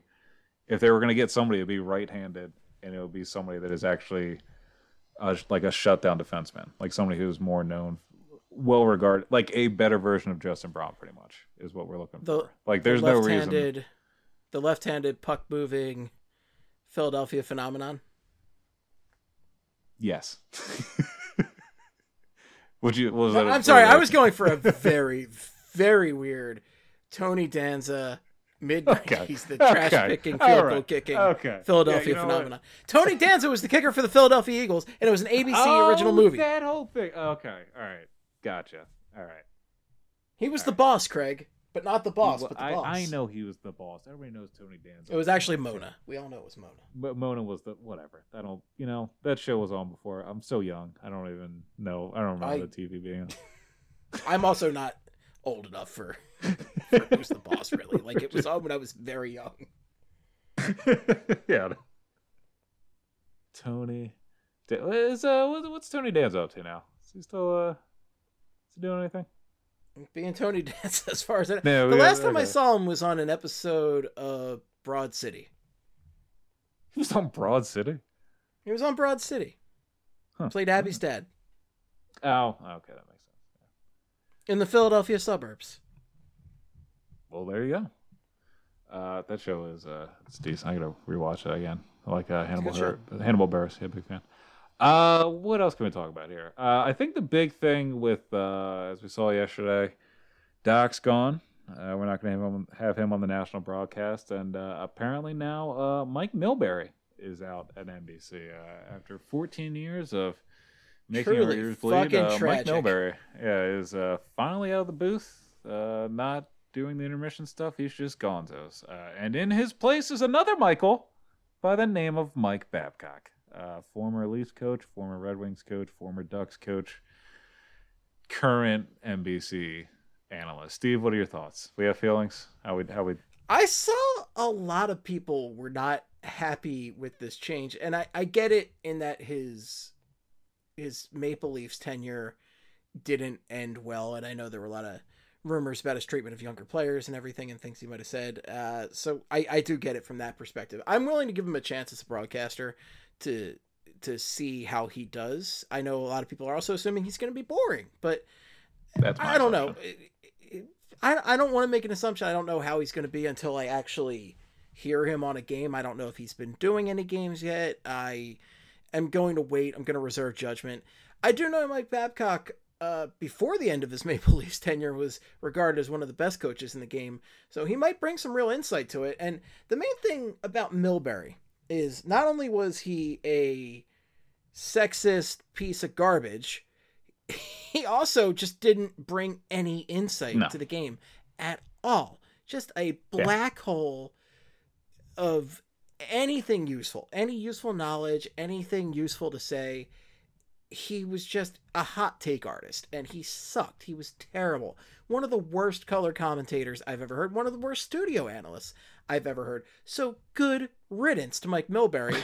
Anything is an upgrade from that, because I just hate hot take guys. I hate guys who are just out there to get reactions from people. It's the absolute worst thing about media today. 100%. So good riddance.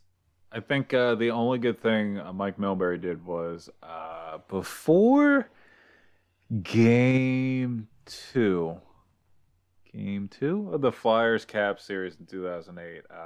During one of the intermissions, he accidentally said the Washington Capitals instead of the Capitals. That's the only good thing I think he did in his entire tenure. Good thing that's the only good. Yeah, that's the only thing I honestly. My thing with Mike Babcock is, well, first of all, I think you're going to be hearing a lot of voices about how he's going to be a bad fit for the job because Leafs fans on Twitter are pretty prominent, and they have some feelings about Mike Milbury or Mike Babcock. Here's the thing about Leafs fans. When have you ever known me to listen to them? This is also true. That's true. Kyle Dubas, genius! My thing with, I know he knows things about the game. He just doesn't feel like a guy that's actually going to convey that information. I just feel like it's going to be a lot, it's just going to be like another like Patrick Sharp, I guess. And I haven't watched Patrick Sharp yet this year, but I felt like recently he's just kind of been saying stuff that doesn't really do anything. Like, it's not informative, it's not exciting, it's just, he's just he played hockey, and he's got a face, so go ahead and look at it. Like Mike Babcock, I don't know. He just seems like he's going to be boring, but we'll see. I don't know. You just think he's going to be a non-handsome Patrick Sharp? I think he's going to be bad for the eyes and the ears. I don't know. That's going to be my professional, but also Babcock was just, Babcock was one of those guys too. At one point. He was, but then like all that stuff, there's like back when, you remember last year around this time we were supposed to have that hockey culture reckoning with the Bill Peters and everything. That was a little over a year ago, and like it was coming out all these stories about like, Chris Chelios came forward and was talking about how we got to change the culture and all this stuff, and then I thought something came out with like Mike Babcock apparently berated like Thomas Holmstrom so bad during a game that it was kind of frayed their relationship, or kind of like it was one of those moments that like years later players recall what they were talking about. So I think he might be one of those guys too. So I don't that's kind of in the back of my mind. I don't really want to fucking watch a boring ass dude that just got the job because he's gonna go say cliche shit. I don't know. This is all a lot of feelings that I didn't have about Mike Babcock until about 5 minutes ago. I haven't really thought about this until right now. It's fair. That's fair. We'll see how Babcock's going to do. I honestly have no idea, and there are some concerns for sure about his behavior at the end of his Leafs tenure, and maybe much earlier. I am at the very least very happy to get Milbury out of there, and as I said before, Milbury, one of the worst things about current media, and I don't just mean sports media, I don't just mean hockey media, I mean media in general. Now, one of the best recent things I've seen in sports media would be the NFL game that they aired on Nickelodeon over the weekend. What a bizarre thing to happen, but I loved it. No, it was probably the best sports broadcast I think I've seen in years, if we're being honest, and mainly because kid announcers, and then also slime. I mean, there's just a lot of slime. Slime everywhere, and I realized that's a big thing I've been missing in my life, is just seeing people get slimed. It's a pretty big fun thing. Like, I think that's what held us together for all those years. Yeah, it was a key part of my childhood, and I didn't realize how much I missed it until over the weekend. They scored a touchdown. If you didn't see this, so they broadcast the game on Nickelodeon. They had the first down markers with on the field with slime oozing through them. They had slime, CGI slime bursting out in the end zone when they scored touchdowns. Kid announcers, they slimed the coach of the New Orleans Saints at the end of the game, which was great because that guy's awful, dour piece of crap. Yeah, Sean Payton. Yeah, big old turd, yeah. I hate that guy. But seeing him get slimed, immensely satisfying. And the kids voted for the MVP of the game. There was an online poll or something, and they voted for a guy who didn't even win the game and didn't even come close to winning the game. Mitch Trubisky, the quarterback of the Bears, overwhelmingly won the MVP vote, the Nickelodeon Most Valuable Player. Maybe. And yeah, he was not good in this game. I think the Bears scored 6 points? I was going to say maybe the Bears GM as a kid. Maybe that's what this whole thing is. That's what it's all been about. Explain a That's why he lot. drafted fucking Trubisky back in 26. When did he get drafted?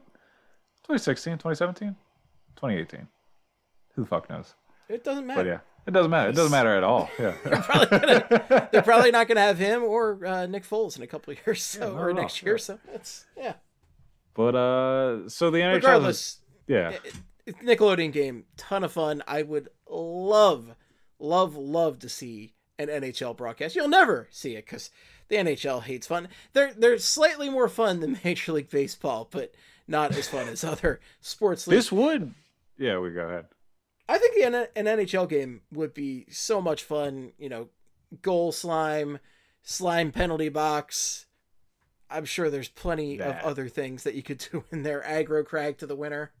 They should do, first of all, shootouts are replaced with a race to the top of the aggro crag. Second one is the penalty box. When you're in the penalty box and your team gives up a goal, you get slimed on. And then the rest of the game, you have to just play on slime. And also every goal, the goalie gets slimed.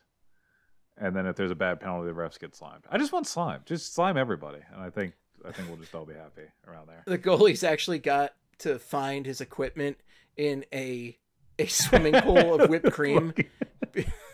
It's a hot fudge sundae in a swimming pool, and the goalie's got to find his blocker in there. I was gonna say he's pulling his leg pads out the big nose from Family Double Dare. Like he's got to he's got to figure out a way to what I was thinking of. Just people yelling at him while he's wearing a fucking bike helmet and like knee pads. He's like, I don't know where my pads are. I'm sorry. If you go to the penalty box and you don't have an amulet, the temple guards come and take you away, and you're never seen again. Still, from Legends of the Hidden Temple, it's still one of the scariest things as a kid was when you'd be going through the final level, the final temple, and the temple guard would come out and grab you, and then you just don't see that kid again until the end. Yeah, that was extremely terrifying. Like being 6 or 7 and being like, where'd that kid? Is that kid just gone? Was that kid's last? Was that the end of him? Like that we saw it and he's just gone? I was like, all right, bring out the next kid. I guess maybe he'll live. Who knows? I guess. Yeah. What was your go-to? What's your all-time Nickelodeon right there? What's your top 3? Oh shit, top 3. I'm trying to think of. I remember watching a lot of Rugrats, all that, Keenan and Kel, Angry Beavers. I mean, this was my era. Rocket Power was another one. I think Rocket Power was towards the end of like when I was actually watching. I had this discussion with Brad and Kyle one night. It was like because we were trying to figure out when I stopped watching and when Brad started watching, because Brad is annoyingly young. So I think it was. Oh, this is, and you're just slightly a little after bit, me. yeah. Yeah, Like, and as far as Kyle's the slightly era after goes. me, and then Brad was born in 2000, I think, because he's the worst person alive. So like he just didn't. He was like he has no. When I talk about something, like I was trying to tell him something about like the early 2000s, and he was like, "What?" And I was like, "Just forget about it, Brad. Just don't worry about it." Greg, one time at my old job, I had to explain dial-up internet to an intern. Oh God, yeah. See, He had no idea what it was, and that I just wanted I to die. lived with that until I had that until freshman year of high school, dial up. And like people now, they just people are walking around listening to their Spotify. They don't understand how much work we put in the paint to download songs back then on dial up, and you had to pick out 2 or 3 songs, and those were 2 or 3 songs you're gonna listen to the next day. There wasn't Spotify, there wasn't YouTube, there was none of this shit. All right, You had to download. You could download a show to your video iPod and watch it on a screen that was like, I don't know, Only than your iPhone. a quarter to a tenth of the iPhone screen. But you Oh could my God, I you forgot could that was a store thing. like a ridiculous amount of songs on that thing. You could put a couple songs in there, couple Johns. It was it would fill up pretty. I think I had I don't remember how many I had on there. All I remember is I think I had multiple iPods stolen, not iPads. Is that From right? way back. Yeah, But I mean, it was a valuable commodity, and it was. It was a big you deal couldn't- back then. Yeah. You didn't lock it like you did your phones now, and like where you can like remotely wipe shit, and like you lost it, it was gone. It was gone. You were just done. There's no backup. It was just sorry, you lost those contacts. So, Yeah. do people still do that? Real quick, Do people? like, I have no idea. when people lose a phone and then they're on Facebook, they're like, "I lost my phone. Give me your numbers." I don't think that's a thing anymore because of SIM cards. But Yeah, and cloud storage and all that. yeah, just another, just whatever. Just All right. 2021. Yeah. My Nickelodeon, real quick. Big Ren and Stimpy fan. Big, Oh, okay. Yeah. I enjoyed me some Rocco back in the day, Rocco's Mhm. Modern Life. And I think I'm going to do a tie and cheat between Guts and Legends of the Hidden Temple. Yeah. Yeah. You know what? Yours is definitely better than mine. I did love Rocco's Modern Life, and I did love me some Guts. So. Dude, you have it. Go. And we also went through the Legends of the Hidden Temple over the fuck episode. We did. That Or it was was a good time. random perps on like fucking June or something. Whatever. You guys heard it. It was a good time. Yeah, when we're all delirious from having been quarantined. Now it's been a year and we don't, we're all acclimated to misery, so it's a good time. It's a great time. Speaking of acclimated to misery, yes, there it is. it's time for the batch update. Fuck. That was too Do good. you have It wasn't a batch? smooth. Oh, and let's get acclimated with this misery. So here's what Ian's got on tap this week. Here we are. It's week 2 of the first batch season, based just outside the Mayo metropolis, also known as Pittsburgh. Handsome Squidward, aka Matt James, takes the next steps to find the love of his life. All right. Matt James, very bland name, but apparently looks like Squidward, according to Ian. Never know what he looks like. We start off with Matt's first one-on-one date with Bree. The two hop on a pair of ATVs and ride around in some muddy terrain. What? Matt, As one a does. downright... yeah, this is a casual first date. Matt, a downright jock, blows past Bree, kicking mud all over her. She eventually hops on his ATV, and he flips it over, nearly killing both of them. What? But she takes it like a champ. We got some steamy shots of Matt showering off the mud before he chops a piece of wood off and hops in a cozy-looking hot tub with Bree. Two things are clear from this date. Matt is the hot bachelor ABC has wrangled in, and Matt loves activities. Okay, so we're learning a lot about the batch, I guess. Next, the group date. You ever go on ATV, by the way? Never Can't done say I that have. shit. What's that? Can't say that I have. Yeah, I mean, it's just not for me. Next is the group date. All the participating contestants dress up in wedding dresses and take photos with Matt. Victoria, the drunk queen, fairly obnoxiously jumps the line and smooches Matt forcefully. Matt looks uncomfortable, but handles it like a professional. Later on, the contestants do a capture the flag type game involving paint, and the rules are pretty loose. In the end, they all got dirty, and MJ's team wins. The greatest. Yeah, MJ, that's right. I forgot it was the MJ season. So we got Squidward, MJ, and then Scotty, Dennis. Pittsburgh. This is all right. We're getting some stuff brewing for this episode here. Next, we get to the second one-on-one.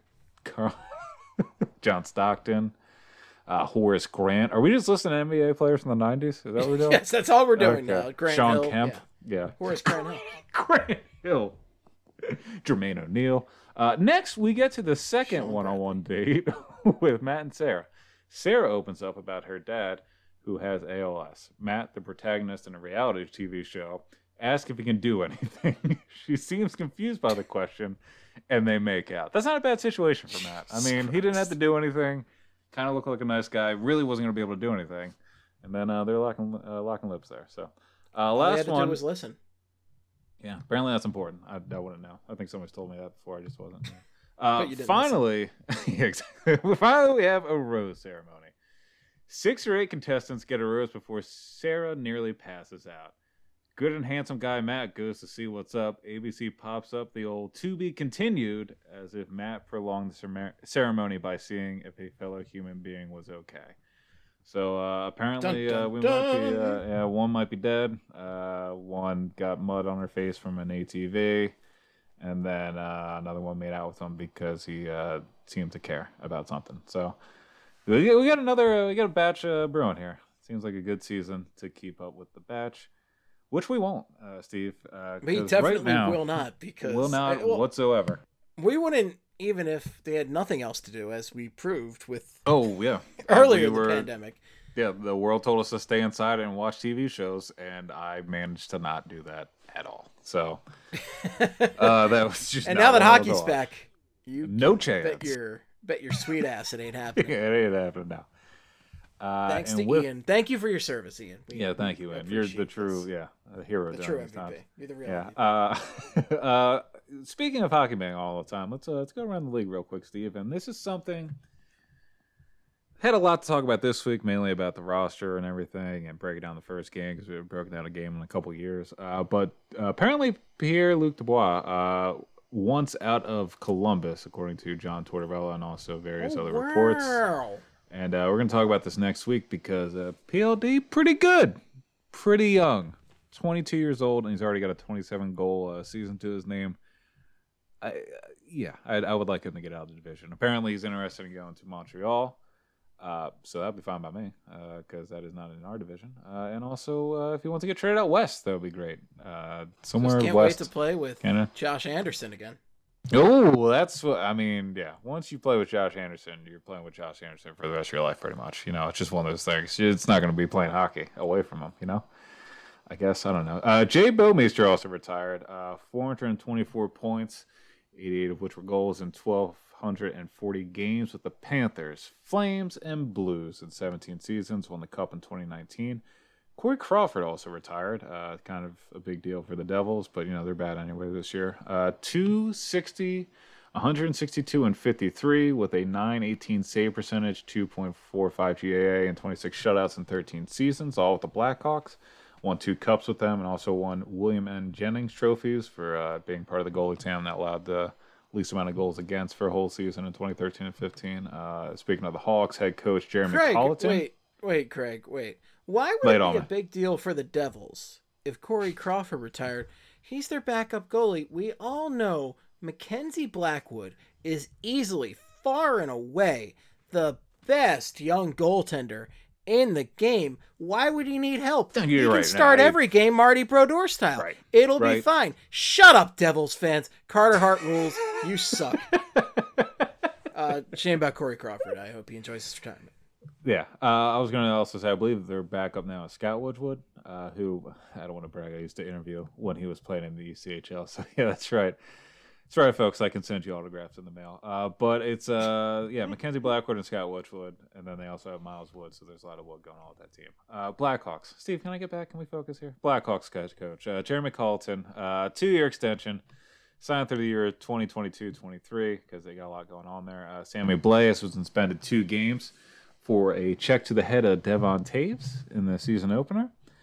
Carolina has promoted one Eric Tulsky and Darren York to assistant GMs and hired Aaron Schwartz as director of hockey operations. So my future coworker Eric Tulsky is now the assistant GM of the Carolina Hurricanes, and he's doing great work down there.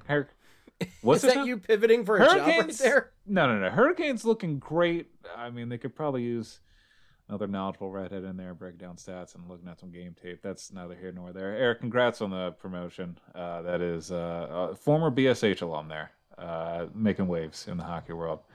Hopefully another one join that front office. I think I've laid it on thick. Yeah, that is really, Eric Tulsky. I mean, it's kind of incredible that we are actively seeing people from the blogging world make the jump to NHL front office. I think it's incredible. It's awesome. Yeah. And it goes to show that some of these clubs are starting to smarten up and actually realize, I could have an advantage from listening to these smart people, as we like to call them, nerds. And the nerds. That's on record. Big time nerds. Nerds know their shit, my friends. Yeah, they do.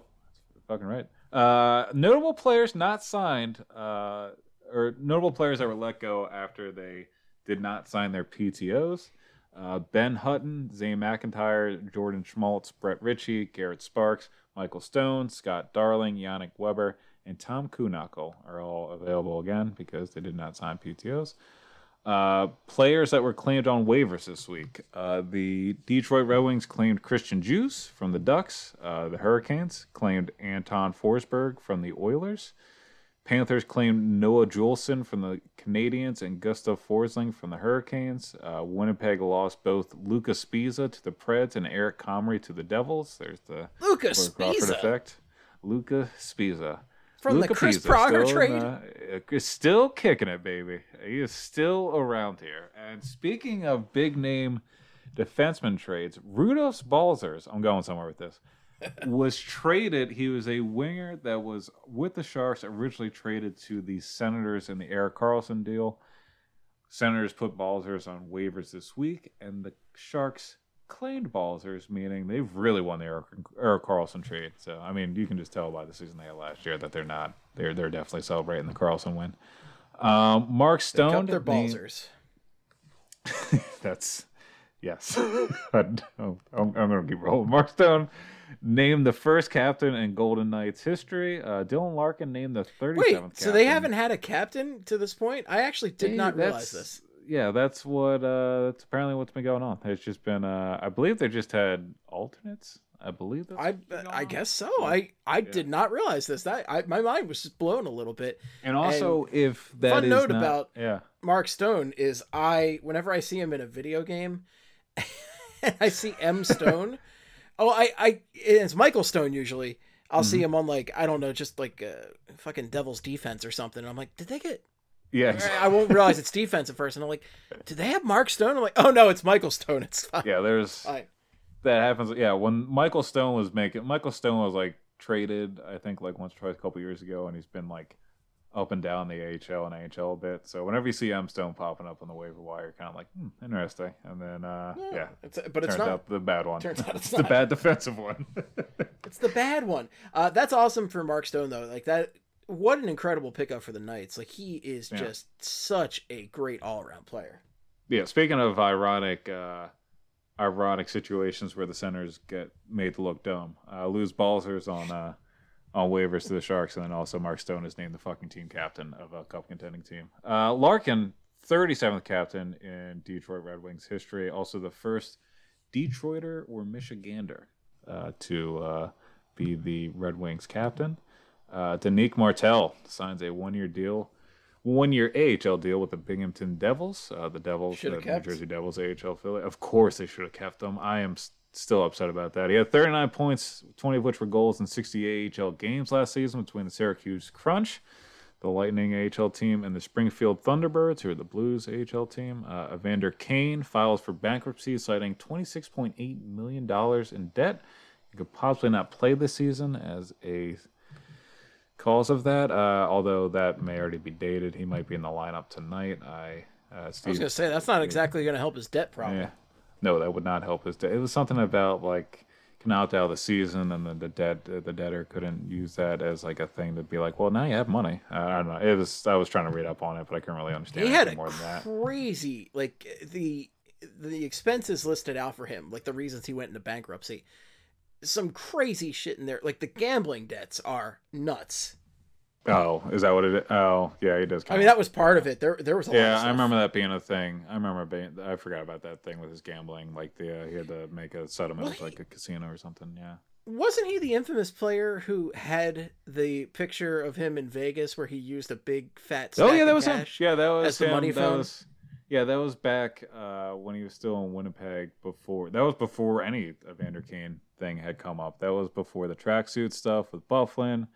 That was before the I think not sexual harassment, sexual assault rumors when he was in Buffalo, and then I think he wasn't even involved in something else. I don't know. He's been having some fun recently. He also did that thing this summer where he was trying to fight Jake Paul. So maybe he was trying to get a little more money to help with this, I guess. I don't know. That's the only reason to associate with a Paul. That would I would say so. Yeah, especially those two. Bruins to retire Willie O'Ree's number 22 in February. That's Shane great. Doan. That's actually I'm a big fan of that. Legitimately great news, and nice news from a Boston team right there. Surprisingly, on this issue, very surprising coming from a Boston issue. Yeah. No, that's very cool and long overdue. I thought it was so cool when we got to meet Willie O'Ree at the Snyder Hockey event. Oh my god, year, or was it 2 years ago at this point? Jesus.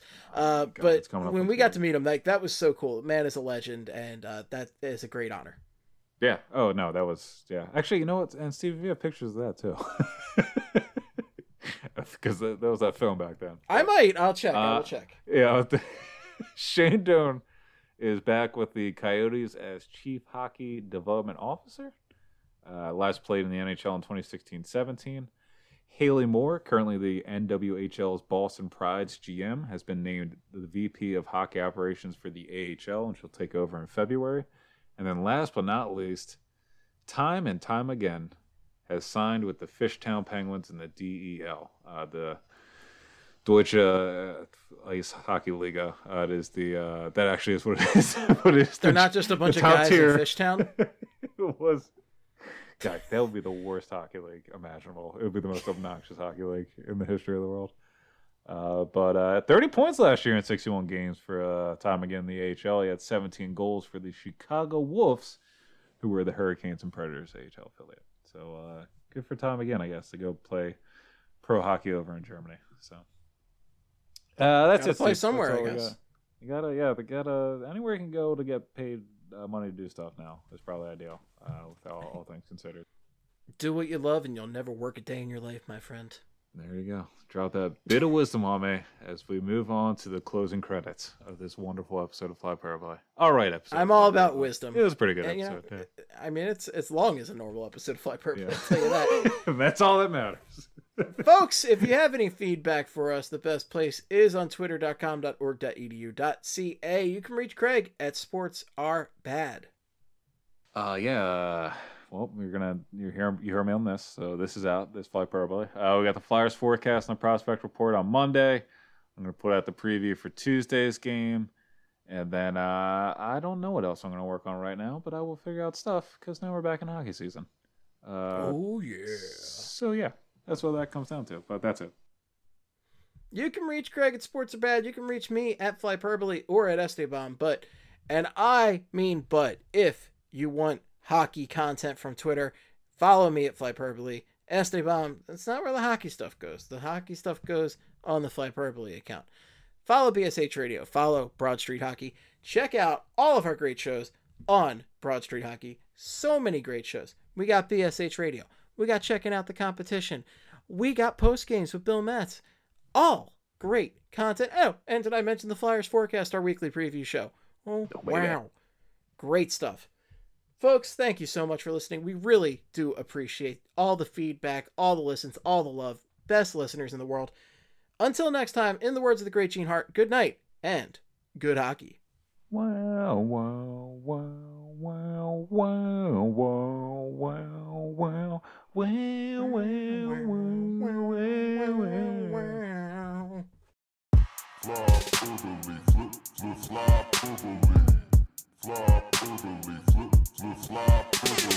Hello, everybody. This is Fly Parabole. It is a podcast about hockey, mostly the Flyers, but also other hockey things, like other hockey teams that play the sport of hockey. Steve, but not Steve Hartnell, and Craig, but not Craig Berube. No, this isn't all those hockey guys. These are the guys who watch the hockey sport. Yeah! Fly Parabole, fly Parabole, fly Parabole, fly Parabole.